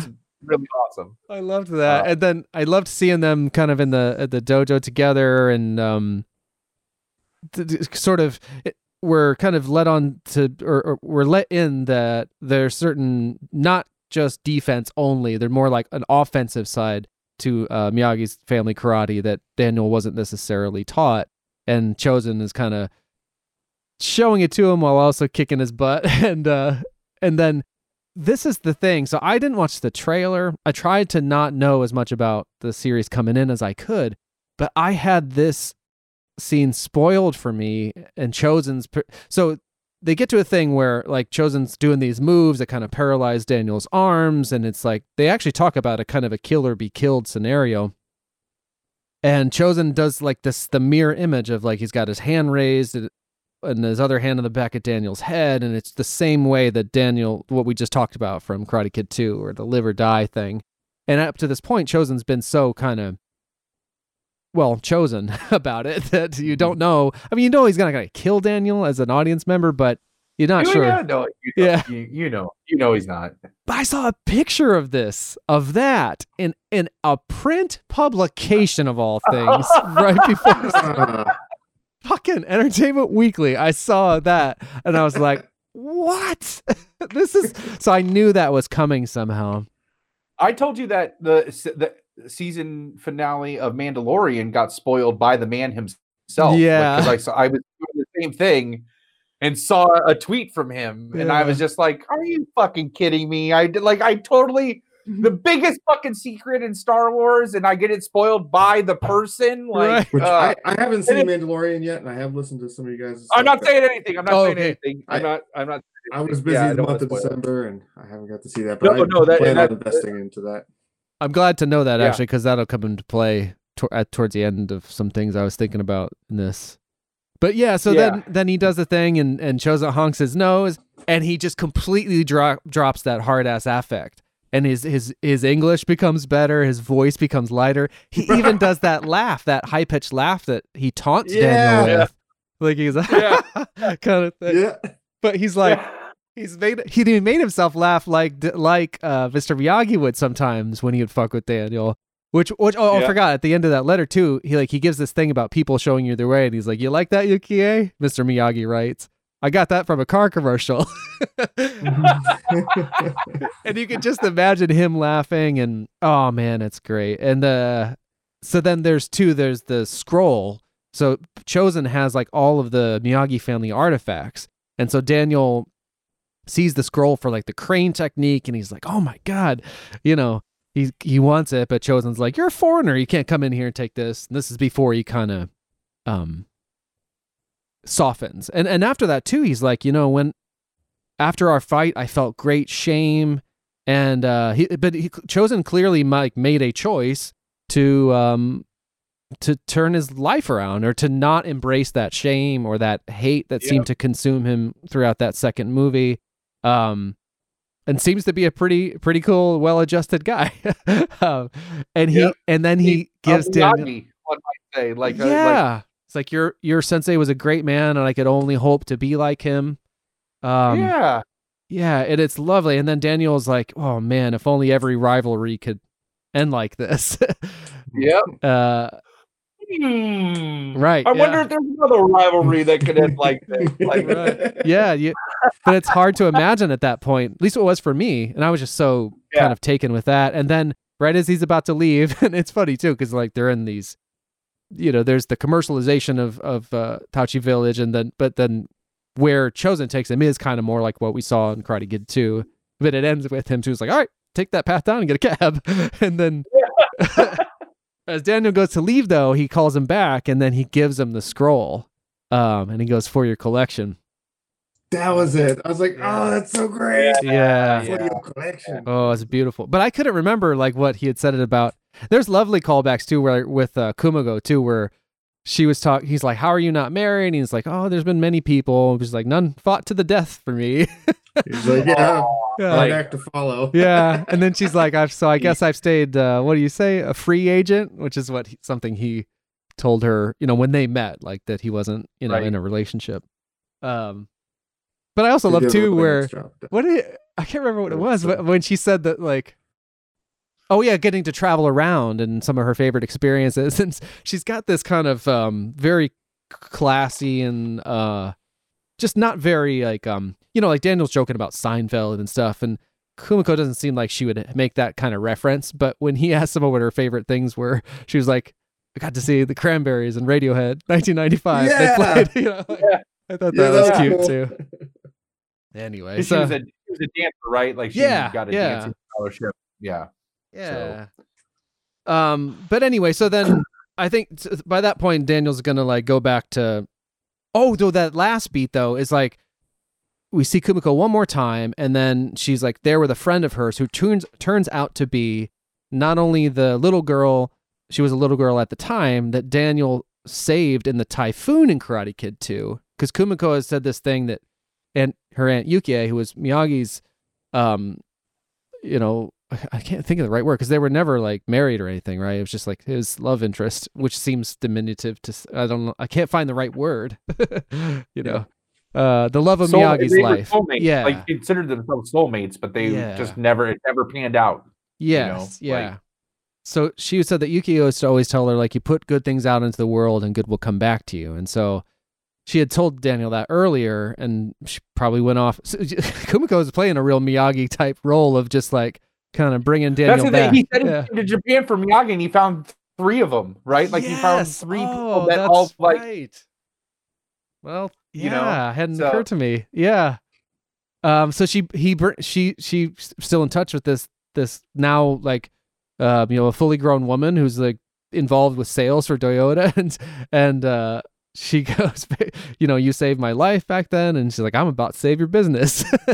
She's senior for VP sales, so VP for senior sales or whatever for Toyota, and so when that happened though, I watched this with the bride who doesn't have the same level of nostalgia, but she's interested, and we watch it now with her cousin and his wife. Who loves it? All right. Yeah. Oh my God. I wish she were into podcasts and stuff because I loved it. She just because they just watched it when it came to Netflix, and she was just obsessed with it, and she couldn't stop with it. She's like, I had to wait for a year. Yeah. And I tried to get Robbie to watch it, but he just didn't. When it was on YouTube, but he didn't care. But his wife was so into it. And she was like, people don't understand how this good it is. They need to know. That's how I felt. Yep. When it first came out. Yeah. So it was great. And she got a thing for Billy Zabka now. So I've been texting her pictures. I'm sure we'll get back to the Johnny storyline about the pictures with Johnny, but trying to entice her to watch. But so anyway, the bride she enjoys it, but doesn't like love it. But when that thing happened where the fully grown woman now says that to Daniel about, it's kind of that good things, put good things out in the world, they'll come back to you, and she's going to save his business. The bride goes, I don't care if that is cheesy. That's the kind of shit I love. and that's cool. Yeah, I think at the worst of this show, it's still that, and not that was the worst. That was a great moment. I just mean like for any critique I might have, I don't care if it's cheesy. I love it. I think it's a real life lesson, and that's what Miyagi was. He was full of life lessons, and still you can go back to Karate Kid and like feel like you might have learned something, on a deeper level. And Miyagi was that character. I had I'll just call them the Woods Boys. They asked me who would I rather be. I can't think of his name right now. Oh, Zien, Uncle Zien, or Miyagi, and I was like. Miyagi. Yeah. Like he reminds me of my dad, my own dad. It's like, but that's a tough question. I mean, nice question. Yeah. Uncle Zien from the Kickboxer franchise. or not uncle. I mean, he's Miley's uncle, but whatever. Don't step there. Store. Yeah. Well, to bring it back to America, unless there's anything you guys want to talk about more. A great episode. All of this shit happening over in Japan. Some healing, like the turnaround. We're ready to turn this thing around, turn the ship around. Serious shit is happening back over in the States, down in the Valley, right? That's right. And this is where there is they fully embrace the distinction between there is a world that these kids are living in and a world that the adults and their drama are housed in, and a very small overlap between those two worlds. And kind of like real life. Exactly like real life, and exactly like the Karate Kid stuff, there just was no adults that we were following. We were just seeing the kid level of all the shit, right? Yeah. And so it's like the Goonies and all those movies we've talked about at times. Like there's the world of serious kid business. Yeah. Yeah. And this deals with some serious fucking kid. Like, we're gonna fucking kill you. Like, I really feel like Tori literally wants to. She already has inflicted bodily harm on Sam, but I think if given the choice, she would have brained her with those nunchucks. Like, I really would have. Like, Robbie's been used to a tough life and living on the street. When Tori and Robbie got to be together, I mean, it gets a little Twilight-y for me, but it's like a badass couple. Like, it is, and and actually, Robbie, I think, is so one of those characters where I'm just like, do we need this? But he's really like conflicted. I think like he's walking the earth right now to like really find his like center. So. And he's another one I think that's going to come in and just going to like he's going to be the counterbalance to Hawk, in my opinion. That's going to come in and like really you know. And I agree that the teenage angsty part of it is the part that I have the hardest time with. And the part that it is thickest last season and season 3 in the first like 4 to 5 episodes, because it's all exposition, and then it's just like, well, you betrayed my sensei, you're gonna fucking die. Like, come here, bring me your arm, fucking snap it off. Like, you've offended my family, and you've offended a Shaolin temple. That's right. And now you must die. Yeah. And now and they embrace like the swearing. So they're actually saying like the kids are saying like dropping F-bombs, and they were doing that with the adults, I feel like, in the first 2 seasons, but this one they like Netflix was like, yeah, F-bombs all day long. I don't care. You know, and man, so the drama is what's unfolding is like Sam gets somehow Cobra Kai got the credit for raising the money. Oh yeah, for Miguel. They beat him up. Yeah. Miguel needed a surgery. Well, because they just took it from him. Like the Miyagi-Do did the car wash, and then the Cobra Kai kids just came in and beat ass and stole the money from the little guy that was supposed to. Yeah. And then donated it on behalf of Cobra Kai for Miguel. So they get the credit for paying for his surgery. And that's where Sam gets this idea that the second they have their guard down, we're jumping them. And which is so not Miyagi-Do. Like, so like but a little bit like young Daniel. There were moments where Sam seemed to share that kind of dickishness that Daniel can exhibit sometime, or just general teenage stuff. Yeah, like yeah, because they even had that. Remember that scene in Karate Kid where Daniel tries out for the soccer team, and the Cobra Kai guys kind of trap him into getting in a fight, and as he walks away, and they're like, you can't be a fighter, can't be beating people up, and he's like, this school sucks, man. Sucks. And off to the side, you got Allie like doing her cheerleading thing, and Cruel Summer playing, but like.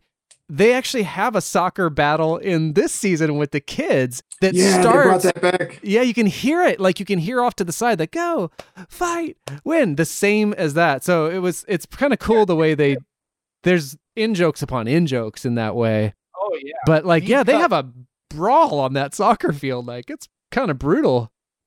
So that's what's happening while Daniel is over in Japan. This is all culminating. There's a couple of major altercations between Cobra Kai and Miyagi-Do where Sam is really looking for that, because Cobra Kai is repeatedly coming off as the good guys in this school, and Miyagi-Do is all of those kids are on thin ice. Like they're like with the school, like you're going to get suspended if we keep doing anything again. And Cobra Kai is really embracing these like and you can see Kreese even exhibiting the same things, like when he schmoozes the city council to try to get the tournament. Oh my god! Like, when he says he's doing the exact same tactics that his kids we're doing, prick. So where they learned it, and but this all culminates to a really big fight in an abandoned laser tag. No, it's active because the one Miyagi-Do student was working there, and so the Cobra Kai come to Wait, no, actually, Sam goes. Anyway, it's kind of an aggressive move led by Sam. So he's working at putt place that they went on the first golf in and the first stuff, movie, yeah. right? And putt and stuff, is that it? And the Cobra Kai kids jump the counter and steal a bunch of prizes that you would pay for with those redemption tickets. Yeah. And so he texts Sam and says, I'm going to get fired. Like, these guys just came in and jumped me at work and like stole a bunch of stuff. And she's like, we'll be there in 15 minutes. So she rallies all of Miyagi-Do and they lure the Cobra Kai guys, who they think now they have outnumbered them. There's like 5 of them and 3 Cobra Kai guys, that they will easily be able to beat the shit out of them, teach them a lesson, and get out of there. Unbeknownst to them, it's all, again, just an elaborate plot that they just keep playing into Cobra Kai's hands, because then like 4 more Cobra Kai show up at this. They're moving towards winning the fight, doing exactly how they thought they were going to kick the ass out of the 3 of them. And then like 4 more, including Tori, shows up. And this again is where like each of these people have these acting moments where if you're not buying them as a character, just wait. Like, again, long payoffs, because I feel like Sam, the girl, the woman who plays Sam, just really shined with those panic attacks and the flashbacks and dealing with that, what that would be like. But she clams up, right? And just lets her people get their ass handed to them. And then one of the kids, Hawk, goes through and snaps one of their arms, like breaks it. Like his old best friend, Dimitri.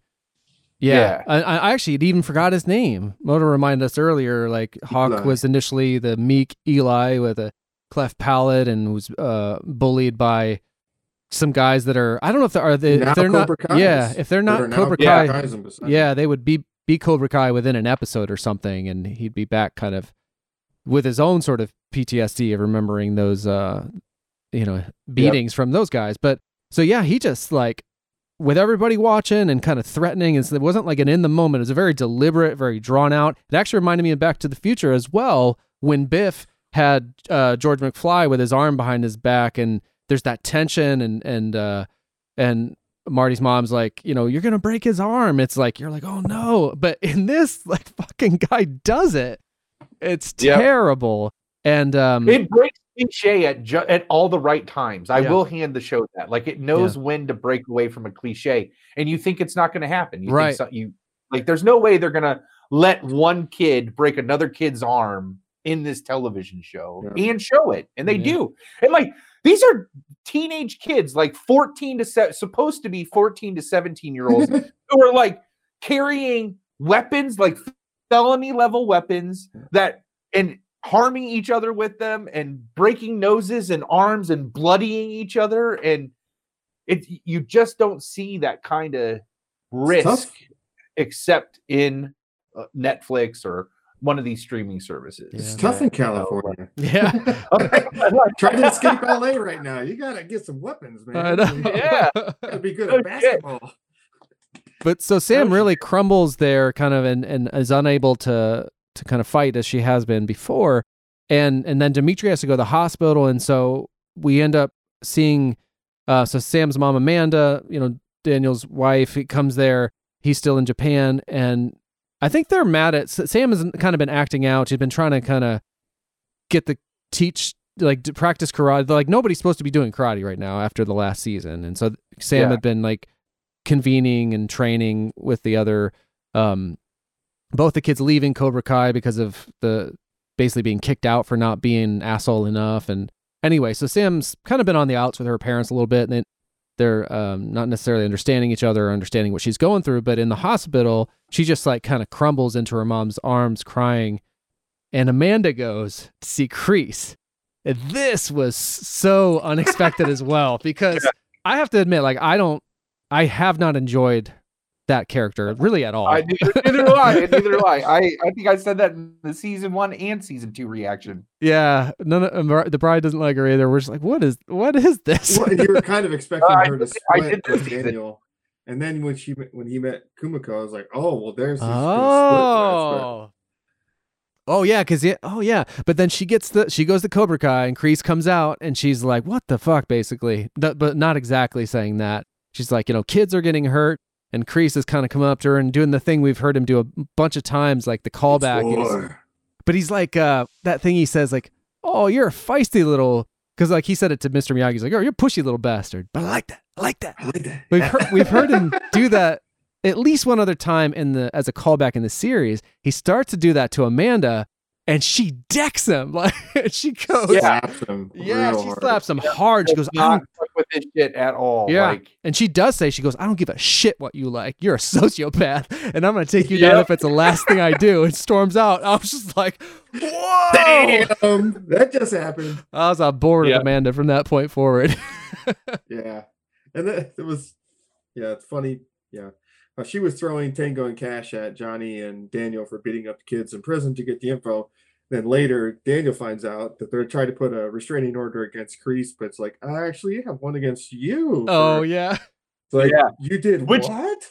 Which is so hilarious. Like, it's such a, like, quote unquote, pussy move from such, like, for somebody who's trying to avoid, like, he's trying to toughen up kids and, like, trying to, like, no mercy and, like, fight, and then he goes and files but when you realize like that no mercy applies also to manipulation and applies to all that stuff, and he's just as snake-like as the Cobra that there are times when I swear the lighting that they did really made him look like Snake Eyes. I know what you mean. Yeah. There were times like, oh my gosh, he looks like a human snake. Yeah, and because of his eyes and face, it's like, wow. Well, that's too good. Sorry, he's also wormed his way into Robbie's life because Robbie's in juvie during this time, and he's getting. I mean, to say bullied is a little bit of an understatement because on account of the prison, because he can't escape. He's anyway. That reminded me a little bit of Death Warrant. Again, like they just hit on all the right notes. So Kreese does come in to see him where his dad missed it because of helping Miguel, which I'm sure is the thing we'll kind of come back to after this. But Kreese comes in and kind of is the father figure that shows up for him in that moment and sort of says because Robbie's been taught by Daniel the sort of defense only philosophy of Miyagi's karate, but he's being pursued, and I mean he's trying to defend himself. Is like that thing Miyagi says, like 1-to-1 fight fine, but 5-to-1 is too much to expect from anyone, and that's what Robbie's facing in incarceration, and so. So when Kreese says, I know this is what you've been taught, but, this is where you are now, and this is not a tournament, which is funny. We hear that same episode as we see the scene from Karate Kid 2, where Chozen is, the thing where he challenges Daniel to a fight to the death. The thing that Mr. Miyagi tells him off to the side before Daniel kind of crosses the little bridge to get there and fight him is, he's like, this is not a tournament. This is for real. And that's what Kreese says to Robbie in prison. Basically, you're gonna have to strike first, and so now he's snaked his way. Advice, like it does seem to work out. Because and Robbie was I feel like that kind of plays into that, like walking the earth like Kane from Kung Fu. He's just like he's trying to like. He's just that's exactly the reference. But he is just trying to find peace with his situation in prison, and he's his hand is being forced by these quote unquote bullies, sociopaths, who are just maliciously beating him up. Thankfully, that's as far as it goes. Yeah, I think that's for a Netflix show. I'm surprised it didn't go any darker. Me too. Yeah, thankfully, I was worried it might. Those days were hard for Andy Dufresne. I think those were the hard for him. Jesus. So,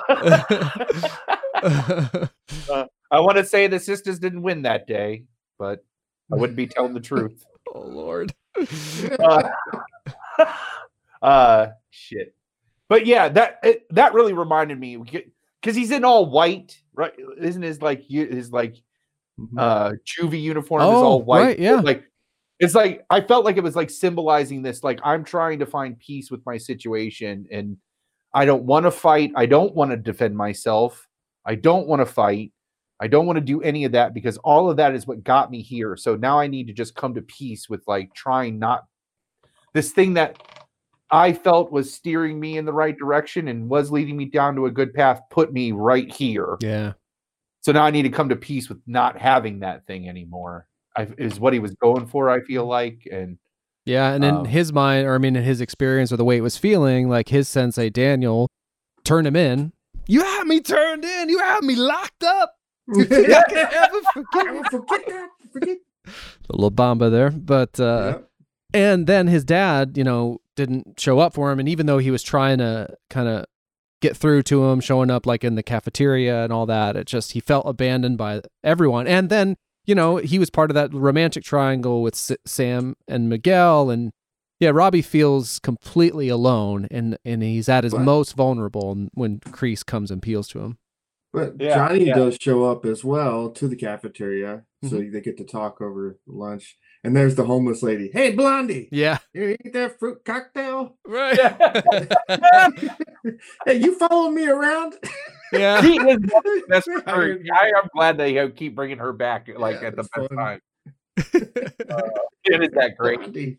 But meanwhile, like, so there's all this stuff about these guys growing into senseis, Daniel and Johnny. And so to kind of pivot back to Johnny's story, initially, like, the family didn't want to let him even see Miguel. Carmen, Miguel's mom, was like turning him away, and he was literally like beating himself up in the bathroom so that he could be admitted to the hospital to see Miguel. And then Miguel turns him away, like in a very emotional way. But eventually, and I think it's even after Kreese appeals to Johnny, it's this thing before we see quite how as an audience, you're led into quite how dark and nefarious Kreese's sort of underlying motivations are.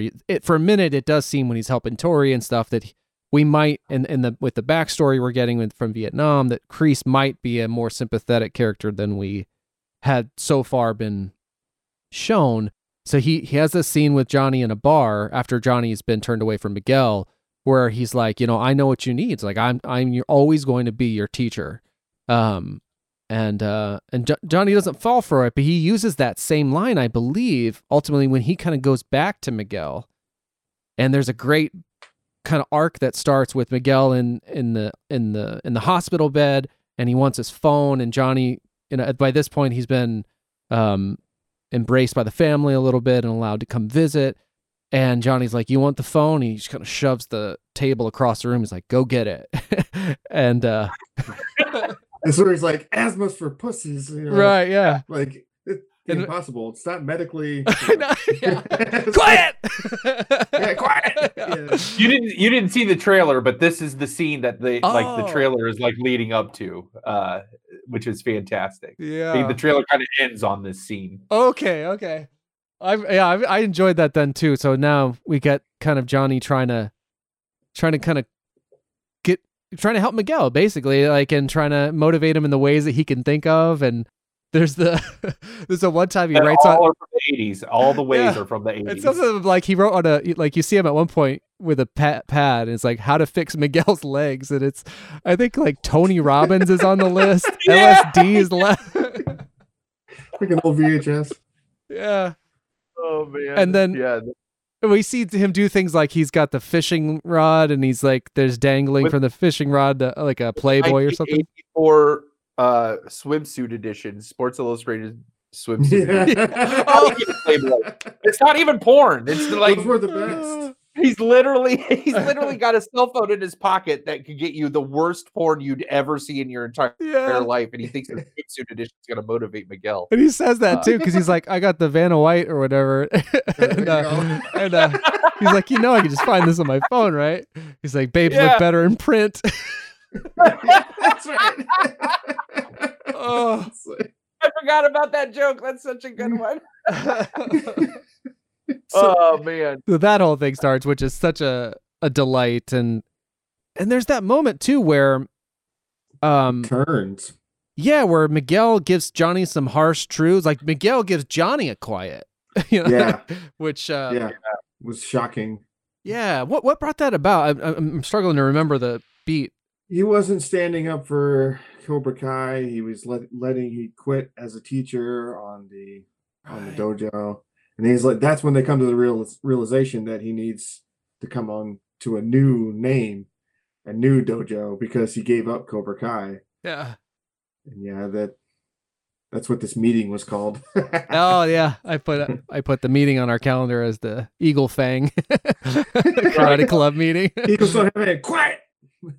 Yeah, because I guess we see Miguel, like when he goes back to school, this is when he finds out that basically like Cobra Kai has gotten like that he was a part of got like super dark, and as Dimitri says later, like they've all become assholes and like recruited assholes, and their sensei is the king asshole, and it's just like, so Miguel kind of starts to distance himself from that, and that's where it leads to him talking to Johnny about that, and them wanting to kind of form a new way of like a splinter karate, like a third karate dojo. And Johnny says that is it Johnny that says you don't have to have a dojo to be a dojo? Yeah. That's right. Because he can't afford anything. Any of the places he looks at to rent, he can't afford. Yeah. And so I love that scene when he's like, so you're telling me that I could come here as much as I want and not going to cost me anything? Yeah. Yep. How about over there? Can I be over there? Anywhere you want, man. He's like, bitching. The guy's like, I'm gonna go back with my kids now. Like he wasn't even a representative of anything. There's just a dad there. Yeah, he's like, it's a public park. I gotta go see back to my family. Yeah. Awesome. So classic. It admits that all of this too. Like I love the Dee Snider. Like they went to this Dee Snider concert. Cool. And that's what ultimately like shows that he's gonna. For all of us, we get to see like Miguel is going to get his legs back because the music like gets him tapping his foot, which I have to say has been another constant in this series where they really embrace that 80s music, and it really is the sound. And then when it's the modern kids like that, the music changes. The soundtrack is really great for the show for sure. Just as Johnny gave Miguel hope, Miguel comes back and gives Johnny hope. I thought that was pretty touching. Yeah. Yep. Absolutely. A student become teacher. Right. Yep, yeah. Absolutely. Well, so go ahead. And that arc ends with the creation of the Eagle Fang Karate Club, right? Like the Eagle Fang Karate Dojo, where this is now the third faction of this turf war that's happening in the valley that's obsessed with karate. Yeah. And then there's the side. Everybody was kung fu fighting. Yeah. But as you were saying, like Miguel and Johnny kind of giving each other hope and kind of teaching each other, somewhere in all this where they're getting back, in contact, and Johnny's trying to help him regain the use of his legs and in whatever kind of Johnny way he can think of. Ultimately, being Dee Snider, in a rock and roll show that gets him tapping his foot. I thought that was going to be a strip club, by the way. Like when they're in line kind of teasing it, I thought it was going to be a strip club. Yeah. But that was even better. But so in that, like they take a selfie, which Miguel takes a selfie with Johnny, and he's like, "Oh, I'll tag you." And Johnny's like, "What's this now?" And Johnny, who like when he's trying to get some money from Miguel, like tried to take his laptop back to the pawn shop where he got it because he didn't realize, I guess. He's like, "This thing doesn't work anymore." And the guy's like, "Well, did you plug it in?" Like, yeah. He's like, plug it in. I thought it was wireless. Yeah, that's right. Yeah. All this sort of Luddite stuff with Johnny is so great. And so there's this great thing where he's then getting on Facebook and then Allie, he finds Allie, messages Allie, and there's this back and forth with Allie. And Miguel's kind of helping him with that. I loved like Miguel explaining to him the etiquette of Facebook because he had that long. Yeah. Oh yeah. Oh yeah. He had a super long thing. He had a super long thing written, and like Miguel was like, He looked at it and his first reaction was like, like laughed, and he's like, "You can't send this." Like, yeah, because Allie's like, "How are you? Your profile's kind of sparse," and they're like, "What are you up to?" And Johnny typed a book. He had a book written, and he's like, "You're not going to send that, right?" Like, and so, but this in this arc, this is the comic relief of this arc. Is Miguel trying to help Johnny, like, prepare this perfect message back to Allie. Yeah.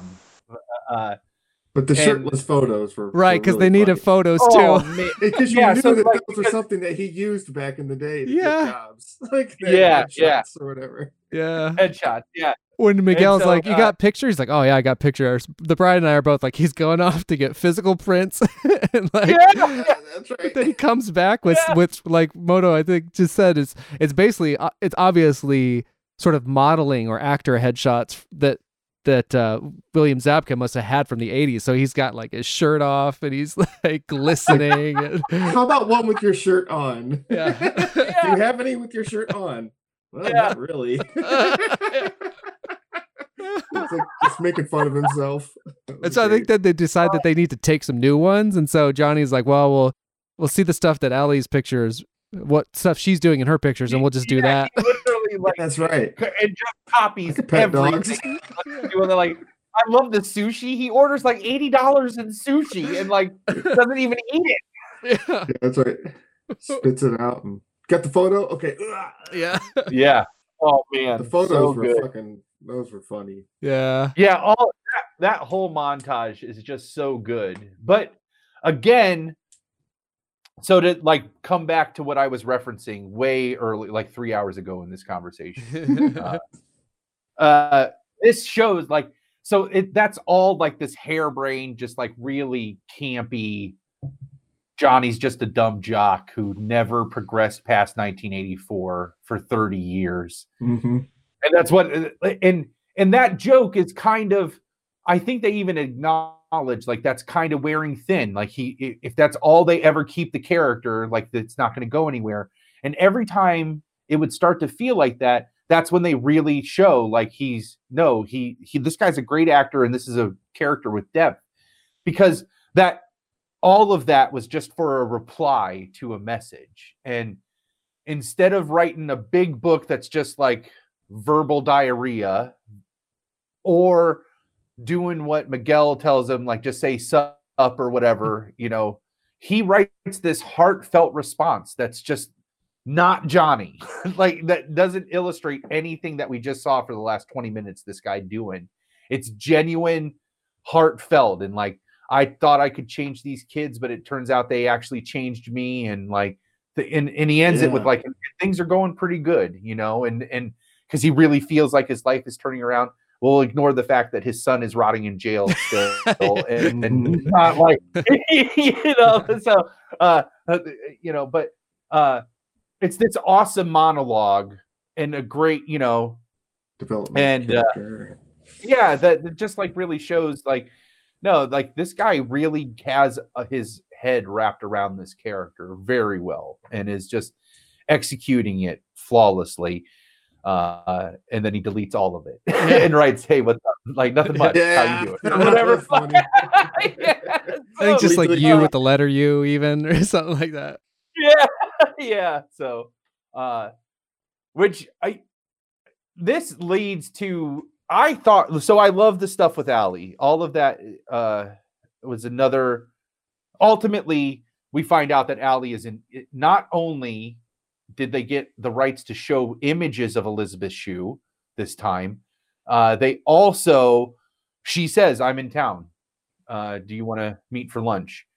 Right after he just finally seals the deal with Miguel's mom, like which was a big moment, right? Yeah.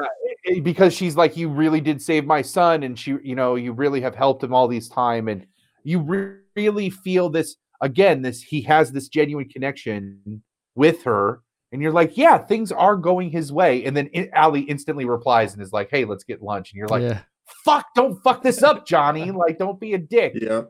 And but I love the whole Elizabeth Shue episode. It felt a little weird when all four of them were together. Yeah, I agree. I don't know if that's because they were doing the awkwardness perfectly, or if I'm just like, what the hell are they doing? I don't know. It just felt weird, but all of it was great.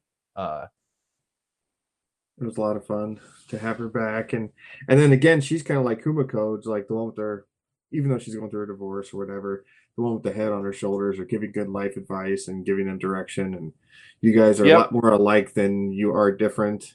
Yeah. And not much has changed. But yeah, I guess that was the message that they kind of got, was you're a lot more alike than different. Right. But yeah, meeting up at the country club again, and this time Johnny's got the white jacket on instead of Daniel and the spaghetti. Like that was really funny. And yeah, that whole reverse, like so when they do get together, like Johnny and Allie, they basically do, even with the song from Karate Kid, they did the reverse of like the montage. A lot of even the same activities and games at golf and stuff. Like they play the same song, and it's just, instead of it being Daniel, it's Johnny, and instead of Allie being like 20, she's whatever she is now. I looked it up. Elizabeth Shue was like 56 when they shot that.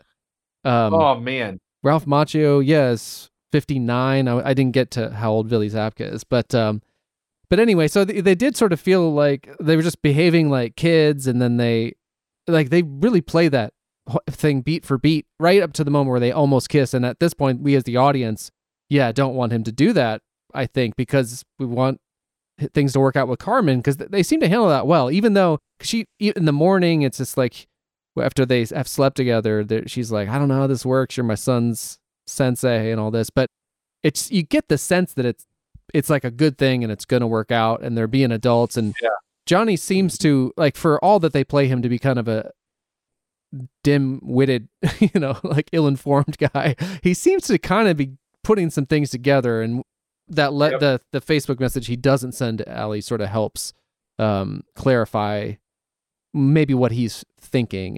And but anyway, so it's a really fun scene to see them together. They almost kiss, and then they decide, though, to keep, I think she just gets a call and she has to go see her parents, and then invites him along, and it turns out to be the country club. And there is another reverse, just like Moto was saying, like in Karate Kid, when Daniel goes to the country club to meet up with Allie, he sees her and Johnny together dancing, which we realized she wasn't really wanting to happen, and ultimately even punches him once Daniel has turned away. But then, Daniel sees that and is upset, and he gets like spaghetti spilled on him and humiliated. And I think that episode ends with Johnny seeing Daniel and Allie just before talking at the country club. So it's a surprise for us, the audience. But then they turn that on its head beautifully, where Johnny, when they do start the next episode, we get the backstory that they have just they just, like, Daniel's getting a drink, turns around and is like, holy shit, my high school girlfriend. And the moment Johnny sees is simply them just being like, oh my gosh, hi, how are you after 30 years? And then he almost gets something spilled on him, but he's like, whoa, hold on here. This is white. You think I want to be wearing that food? Yeah.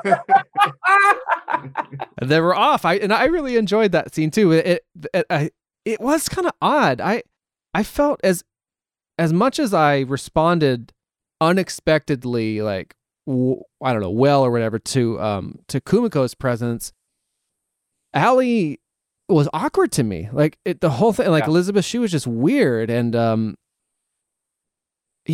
so I just wanted to tell you this because you guys wouldn't necessarily know. So I was feeling that, and we'll probably talk about it a little bit more, but I ended up hearing her on what used to be the Nerdist podcast, the ID10T podcast, which turned out to have been her first podcast ever. She was on to promote Cobra Kai, and I don't know what I thought, and then I felt she was kind of awkward on the show, but I'm happy to report, is as charming and humble, as down to earth as can be. I was truly floored by, like, how she's just, I don't know what I expected, and I thought she maybe didn't want to be in Karate Kid 2 and, like, distance herself from the whole thing, but they don't dish on that completely. She hit, like, Best Supporting Actress nomination for Leaving Las Vegas. Like, I feel like that was like the highest point of her career. right?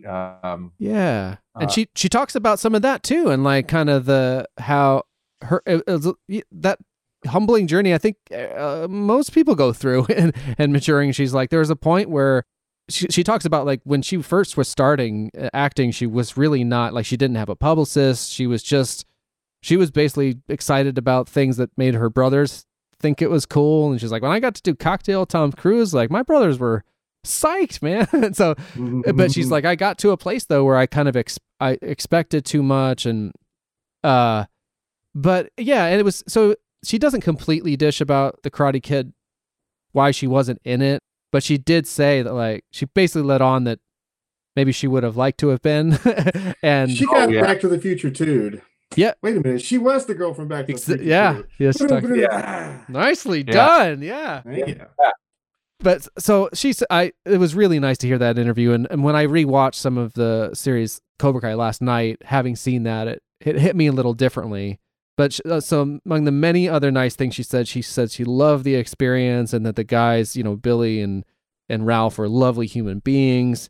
And then she said too, she got like really emotional saying goodbye to Daniel's character, like in real life. She was like, I didn't expect it, but it really hit me.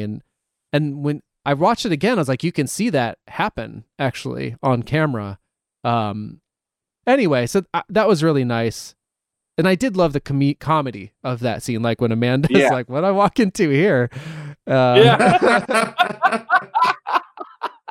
then you get sorry, go ahead. I was just going to say, like, her character totally turned around for me this season. Yeah. I think that conversation with Kreese, like, really helped sell her character for me. That was huge. What's funny is I did some you talk about research. I got on IMDb and looked her up, and then looked Sam up just to see like their actual age difference. And for her to be in real life to actually be Sam's mother, she would have had her at 15. Oh my God. Like that's how close in age they are. Isn't that crazy? No, I had no idea. Yeah. Holy shit. Because Sam, I think Sam was born in 1996, so she's like 24. Oh, okay. Wow, I wouldn't even have thought that, but yeah. So that's wild. But yeah, we don't need to talk about it too much. But the scene where basically the karate tournament is going to be canceled. I do love that. Yeah. Where they're like something about not fostering a community of violence in the valley. They're making fun of it, and then Sam makes it a passion and plea, and I think Miguel to keep it happening. Miguel is who ultimately saves it, because Kreese is coming down and he's trying to use his service time and his as a veteran influence, and like totally being like the sweet innocent old man. He's trying to portray himself as a Mr. Miyagi to try to sway. And it is ultimately Miguel like comes and gives a big speech about what it means as a kid for this tournament and why it's so important. And that's awesome. All of that is great. But this helped plant that seed that maybe this season is not going to end with a giant like brawl. Right. Oh yeah. Because I thought like they're either going to. Initially, I was like, "Oh, there's not going to be a giant brawl. It's just going to be a tournament ending." And then, as you realize where this is happening in the episodes and how many episodes you have left, you're like, "Oh shit, they better get there quick." And the next thing you know, you only got like 2 episodes left, and you're like, "It's going to be a cliffhanger. There's not going to be any fight at all." And I feel like this scene, this thread of like maybe we're going to cancel the tournament. Oh, we saved the tournament. Help plant that seed that.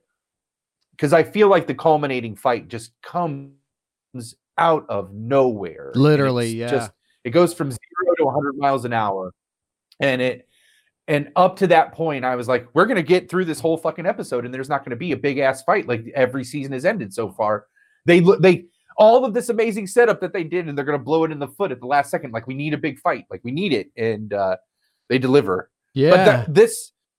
But the thread of like possibly canceling the tournament is help plant that seed. Like either we're not going to get a big fight and it's just going to be a tournament, which ultimately leads to like there's going to be nothing. And they did a good job of like of toying with that expectation that they established with the first 2 seasons, I felt like, which was nice. Yeah, and I didn't even realize this till you're saying it, but it's like it's the opposite of Karate Kid 1 with what Miyagi negotiates to basically prevent Daniel from continuing to get his ass kicked, which is like, he just sees the poster and he's like, all right, why don't we just fight in the tournament, and then you got to leave him alone in the meantime, and it gives him time to train and just gives him all that. But it's the opposite with Kreese. Like, Kreese, I don't know what it was that happened, whether it was Amanda slugging him or whatever, but he says that line that he threatens Miyagi with in Karate Kid 1, where he's like, if you don't show, then it's open season on him, meaning Daniel, and you, Mr. Miyagi. Because Kreese says that to somebody, and that's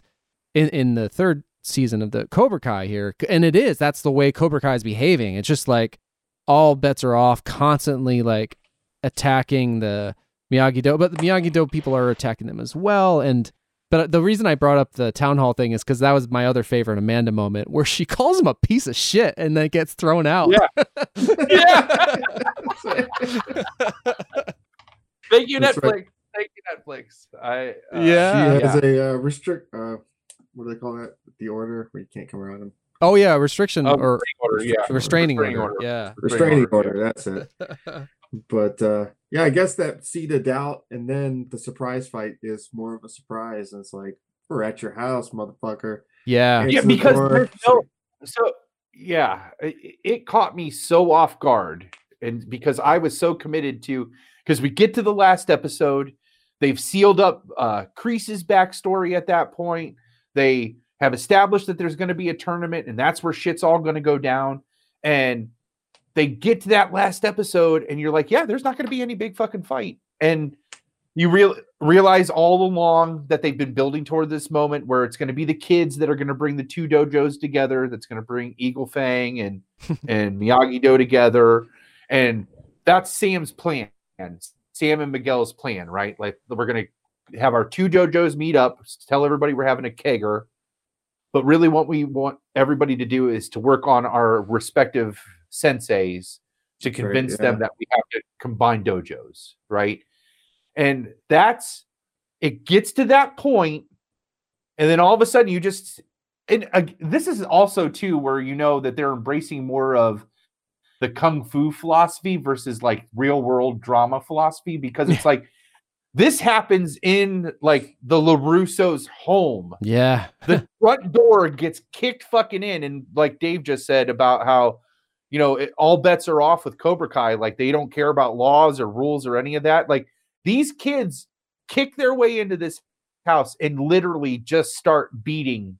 It would assume to the death. One would assume to the death. They threw that little kid through the window. Like, that's how it starts. Yeah. Like, you hear a cat noise, and then they throw the smallest kid like through the kitchen window. Yeah. Well, think about Karate Kid 2. There was some of that violence that was over the top. You had a spear in Miyagi's throat, Daniel's throat, and they were breaking into the house there and trashing the place. And so and that was kind of uncomfortable back then with Karate Kid 2. And now they brought some of that element in. And I feel like, thinking about it more, that they're that kind of, that Chosen's like just relentless pursuit of Daniel, and that like that is like Tori's relentless pursuit of Sam, and like her motivation, I don't, that didn't work for me too much. Tori's like, she's just like murderous. Like, why is she murderous toward her? Well, but again, like they do a great job of making a character appear to be 2-dimensional, but there's like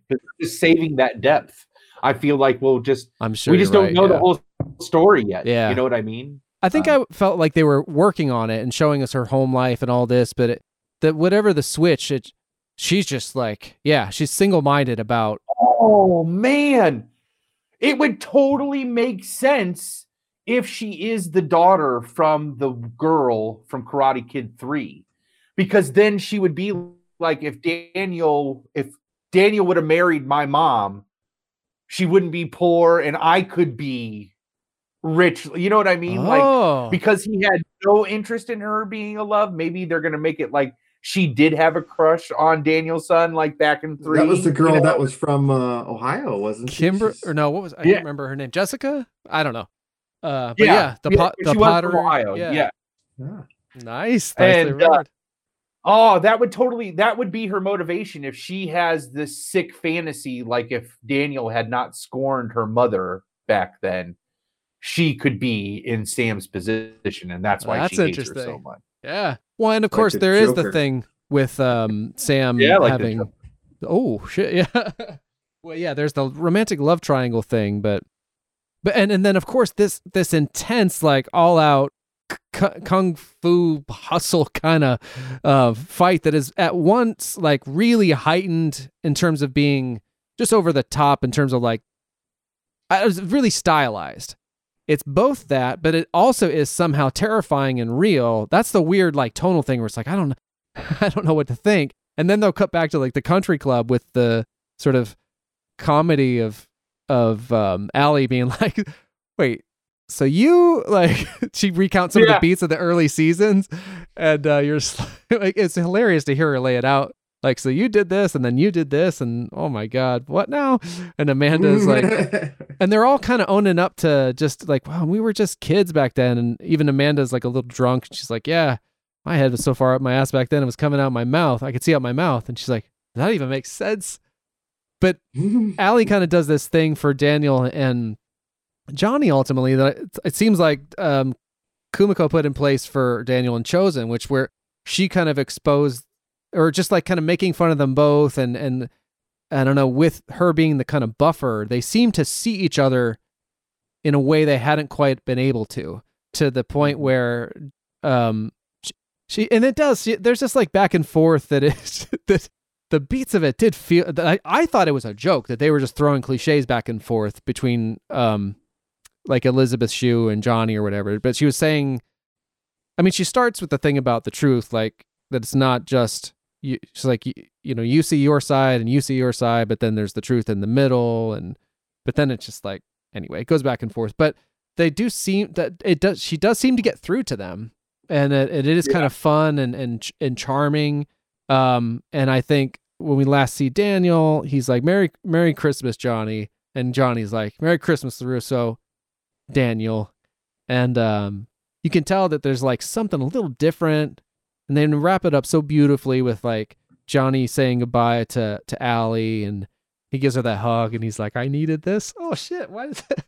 It's really sweet. And but like when Johnny, there's a point in their date or whatever, where Johnny apologizes to her that is like, it just seemed like a diagram of an apology. I was like, I need to fucking make note of like how a grown-ass man apologizes. I mean, Johnny does such great work in that storyline, and even though there's a little awkward, it really pays off nicely. Well, and I think the best part about that is, again, how this show acknowledges that it's cliche by breaking away from them, because you think Johnny's this big dumb asshole. He's going to try to kiss Elizabeth Shue because they've had this amazing day and she's gotten through to him. And there's the moment where you see he's gonna. And like not even from earlier where they were almost kissed earlier. It's outside the country club. Like when this night is wrapping up. Yeah. And like it's not that he's gonna make a move. It's like he's questioning, should we? Like that's all what I felt like he's debating, his character's debating. And she has this beautiful moment where it's like, this was just a great day and it can just be a great day. And where they don't force that. Well, now we need to be a love interest and create a love triangle between you and Carmen and have this big mess, you know, a little more real life. Yeah. Like I think adult is the best way to say it. It's just it's a very true grown-up way of handling that situation. Like we had our moment. It was a long time ago. It didn't happen. This was a lot of fun to reminisce. Yeah. But it would never work out. You know what I mean? Like it would never, it's never going to go beyond this. It was just a really fun day to reminisce on that time that we had. Yeah. Satisfying. Yeah. Yeah. Yeah. It was a very grown-up way they handled it that did not go the way you thought it would if it would have been cliche. Yeah, she sort of helps them see that they've both been living in the past. Instead of realizing that, they're maybe similar and don't like the things about the other that maybe remind them of things they don't like about themselves. She really lends them a perspective that nobody else probably could. And Yeah, it was really nice. It plants the seed for that. What the kids were trying to do by combining the two dojos, I think Elizabeth Shue already had that ball rolling, but and then the major fight at the LaRusso's house really is what seals the deal. Like it finally is like to Johnny and Daniel, like this is the only way that we're gonna get rid of Kreese. Yeah, and so they sorry, like do something good, and that last fucking shot, man,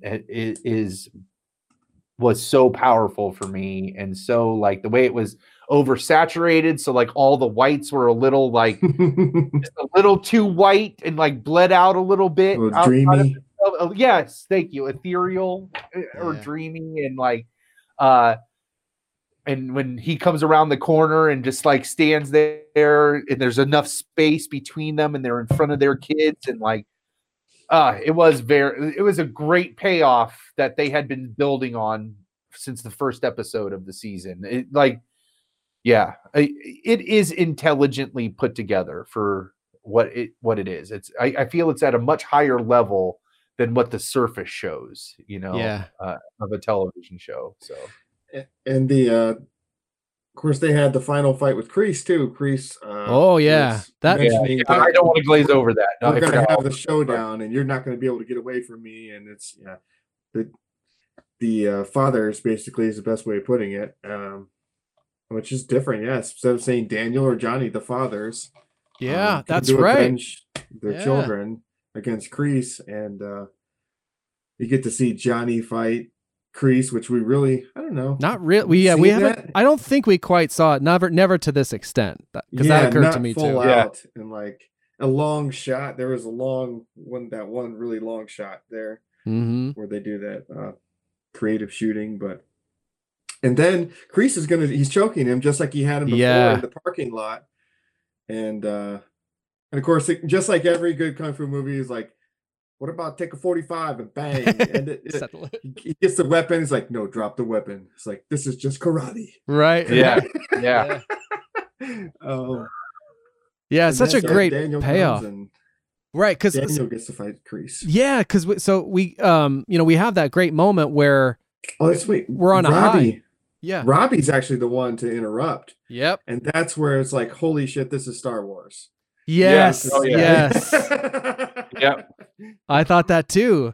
And that's where like whatever the plotting they had to do to get to this point, like it all pays, like all of the threads converge, all of the history we're getting with Kreese and how he kind of became who he became, and everything that happened with all of the different characters. Like I was so I forgot all about the tournament because I was so invested in like everybody's romantic life. And so even everything happened with Allie and that whole conversation.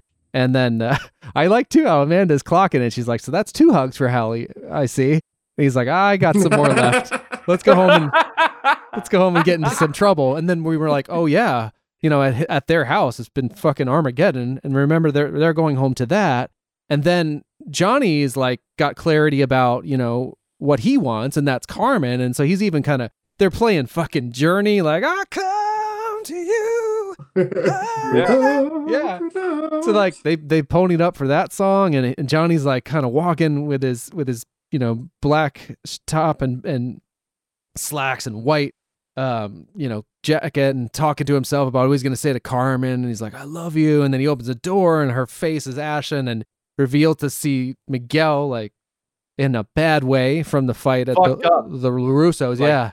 And Johnny's like, what happened? And then he fucking goes to confront Kreese, and Robbie's there, and Robbie now is fully indoctrinated to Kreese to the point where like it feels like that scene in Return of the Jedi where you got father and son before the Emperor, and Kreese is like the Emperor, and Robbie's the only one wearing a white gi, and Johnny just so happens to have taken off his white coat and is wearing all black. And I even got like excited because Johnny's like Ki is this kind of like, it's a distinctive sound, and to hear him using that, just going off on Kreese, was exciting. And then like Robbie's trying to, because at some point Kreese or Johnny picks up the sai, and you think he's gonna maybe stab Kreese or do something really Rash and Robbie's like, no, that's not the way. And then Johnny has to try to not fight Robbie.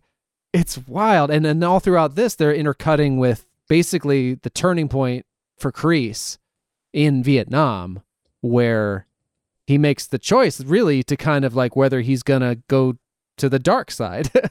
That was one thing we didn't talk too much, but you see that, I mean, when we first meet Kreese in the diner, like turns out he already knows how to fight pretty well, but we see in Vietnam how he's kind of taught a particular kind of martial arts and really the Tong Soo Do. I remember Tong Soo Do. I have to look into that. And I was just thinking, because they end up fighting to the death there in the snake pit where they show where the cobras come from with the snakes, which was also the Vikings or something.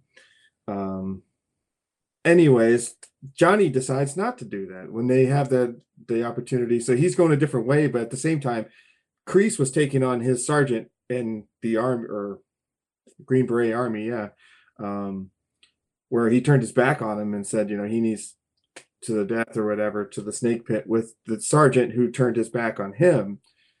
So the parallels between that storyline with Johnny and Kreese and his sergeant. And they're literally intercutting those in the fight. Like this is kind of what's going on in Kreese's mind and all this, and when that like plays itself out, or like how does that? Oh, Robbie ends up like Johnny's like not fighting him, but nonetheless, and trying to get out of the way or something like that. Robbie runs into a locker and is hurt, and then then suddenly Daniel shows up, and that I'll admit too, like Ralph Macchio doesn't always. It does something not always great about Daniel as an adult character. I think this season better than a lot of times with some of those grounded Japan sequences and stuff. But that moment where he's like, "You sent them to my house," worked for me. And then he the whole thing comes back too with Kreese being like, that defense only shit's not gonna work in this situation, motherfucker. And he's like, good thing that's not, And we know, like, that Chozen showed him some of these other more offensive technique that he didn't know, like the new crane technique or the drum roll technique, or and this thing though that could kind of this one. And so that was exciting. Then you see Daniel fight Kreese. It's it was a hell of a scene, really. That all coming together like that. Well, it's amazing that they crammed in both of those epic fights in the same episode.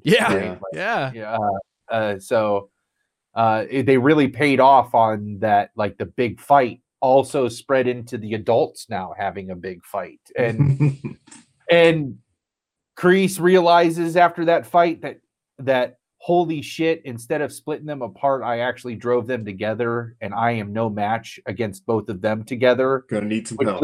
Which leads to his phone call that an old war buddy that he makes. Yep, his old war buddy. Like, it is exciting, and I like that they did not get to the tournament. So season 4 is gonna either start with or lead to that tournament. Training. Lots of training and well, it's unexpected too, because like the stakes for that scene where they're all fighting Kreese are so high, and then like Kreese goes through a window, and I think he's got the glass held on Daniel. Is that right?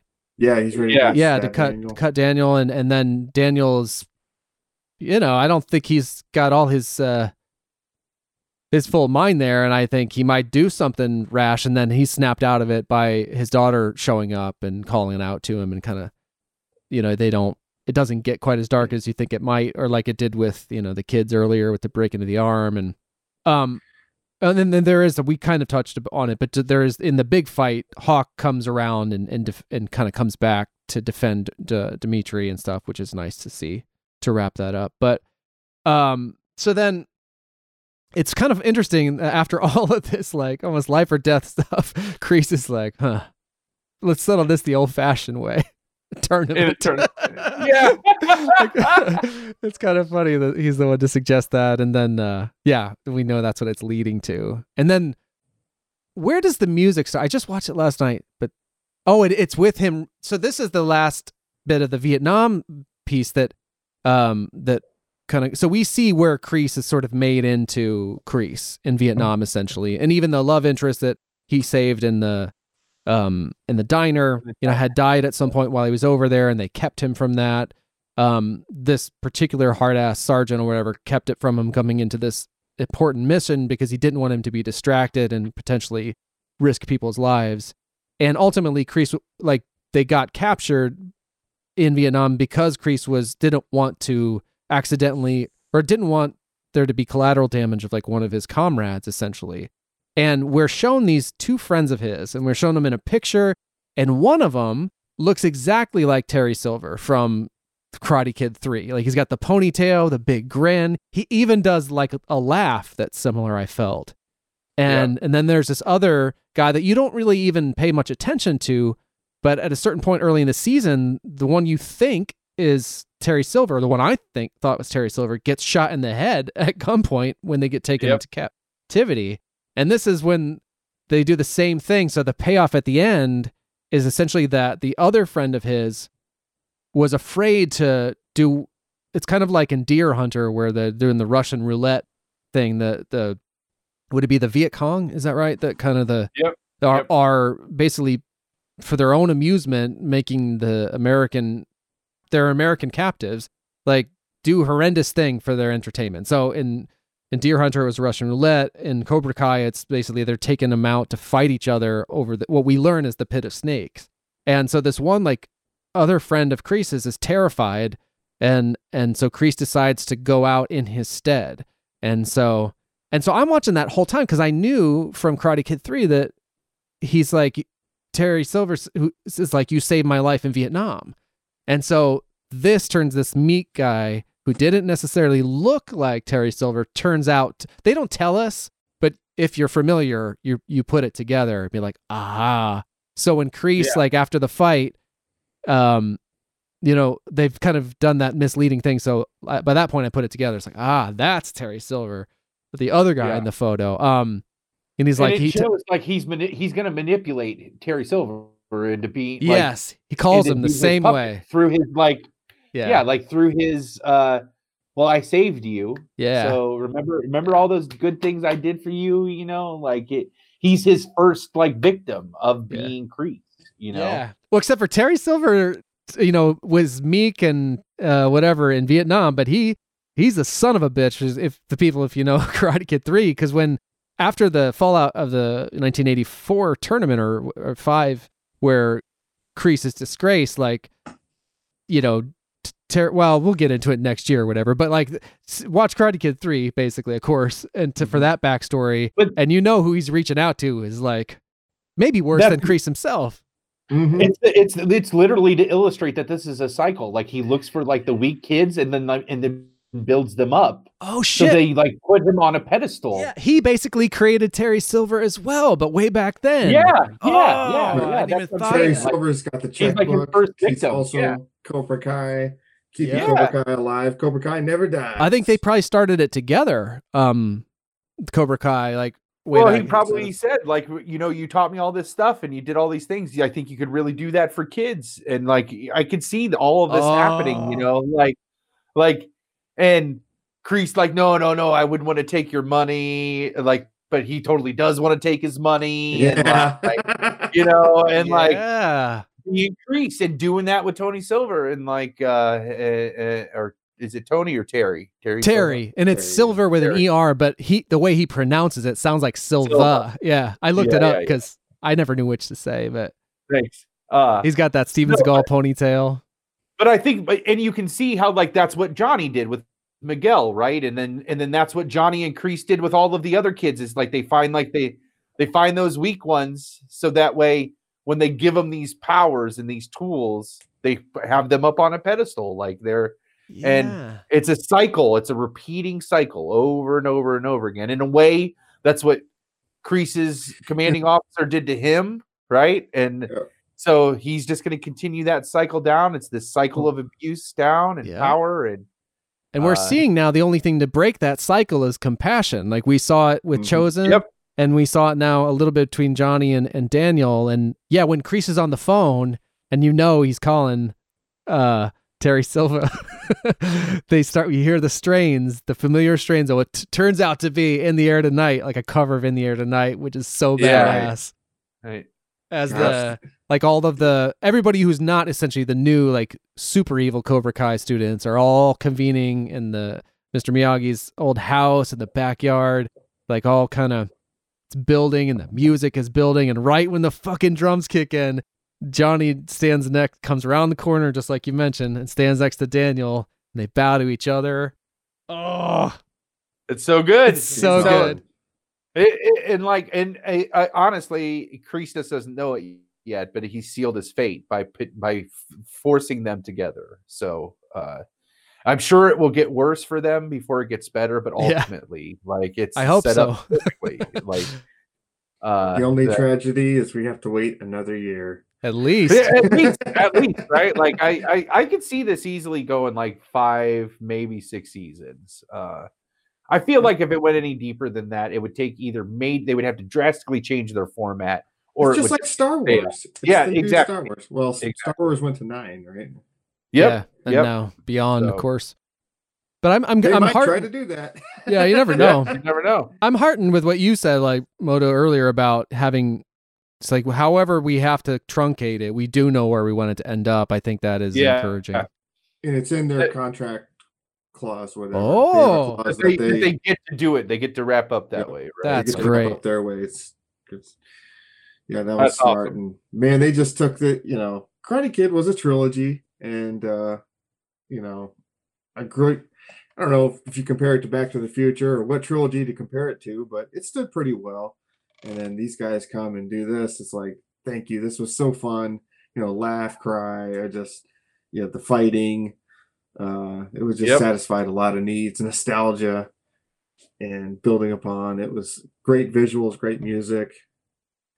You wasted no time. You were like January 2nd. You're like episode 4 hit me in the field. Like you wasted no time. I'm like, I could have got to it the day before. We actually had some time. They gave us like 4 days off. I mean, we were getting 1 day off a week. Yeah. These long ass days. And then we got like 4 days off. And it was part of that stretch. And I was like, well, if I'm going to watch this right now. And actually, I'm surprised I didn't get it the day one, on the first. Yeah. It was just so funny. You're just like out of nowhere. Episode 4 hit me in the field. Like, shit, I got to start the show. Oh, see, now knowing what episode 4 is. Yeah, that's the one. Yeah, that was it, man. I was like, oh my gosh, it's hitting me in the feels. Yeah. It is a great show, especially if you're a huge fan of Karate Kid, that if you have not experienced it, coming to Netflix, I think, is the greatest thing that could have happened to the show. It was dying on YouTube. And I think they knew that. I think all parties knew that. And kudos to Netflix for realizing like there's something there. Let's bring that over. Thanks for having me on again, guys. Yeah, thanks for coming on. Oh, yeah, it's Jesus. good. You don't have to thank. I say it every time, but you don't have to thank us. You're part of the cast, man. You come on anytime you want. Yeah. And you're the Cobra Kai super fan. I think even at least in terms of like you're on it before us all, and your enthusiasm really. I think because I'm sure I would watch it, but it does sometimes take that enthusiasm of someone else. I was certainly interested in Cobra Kai 3, but when the first couple episodes or whatever were not necessarily grabbing me, it was great to hear your. Yeah. It's fun to have something to geek out on together. I think you nailed it on the head. It's just a matter of investment as we get older. It's like, what do I want to invest my time in? Mm-hmm. And that's when we're really depending on our peers to like say, oh, this is fucking awesome, or no, don't bother with it. People that know your taste and stuff. And I'm getting the Mandalorian next. That's the next one I'm going to binge. Oh, awesome! I get 2 days off after this. I might get to that. Yeah, avoid the last episode of Long Walk Short Drink until you watch. I listened. No! Did you stop at a certain point? I got a vibe of what kind of is going to happen, but I don't know exactly. So, okay, all right, yeah. So, anyways, no. Thanks so much, both of you. This has been a great conversation. Likewise, you both. Same here. Deepen my appreciation of the show already, and I appreciate that, and I appreciate you and this time to geek out together on this stuff. Thank you. Yeah, I Absolutely. enjoyed the conversation and time together. All right. Well, I'm going to get off here, you guys. Maybe make a pinball deal. Other than that, Yeah. Excellent. You guys have some fun and enjoy the rest of your weekend. Thank you. Yep. All right, take Be care. well. Thank you. Maybe the force be with you. Have a great day. All right. Bye, guys. And there it is. Long Walk Short Drink, episode 88. Thank you very much for listening. Thank you to Moto for our rockin' theme music. Thank you to Palmer for being Palmer. Thank you for subscribing on your podcast platform of choice and for telling anyone you think might enjoy our show about it. Head over to LWSD Pod if that interests you, or LWSD Pod on Twitter, lwsdpod@gmail.com for encouragement. Send it to the internet. All right, until next time, cheers, Long Walkers.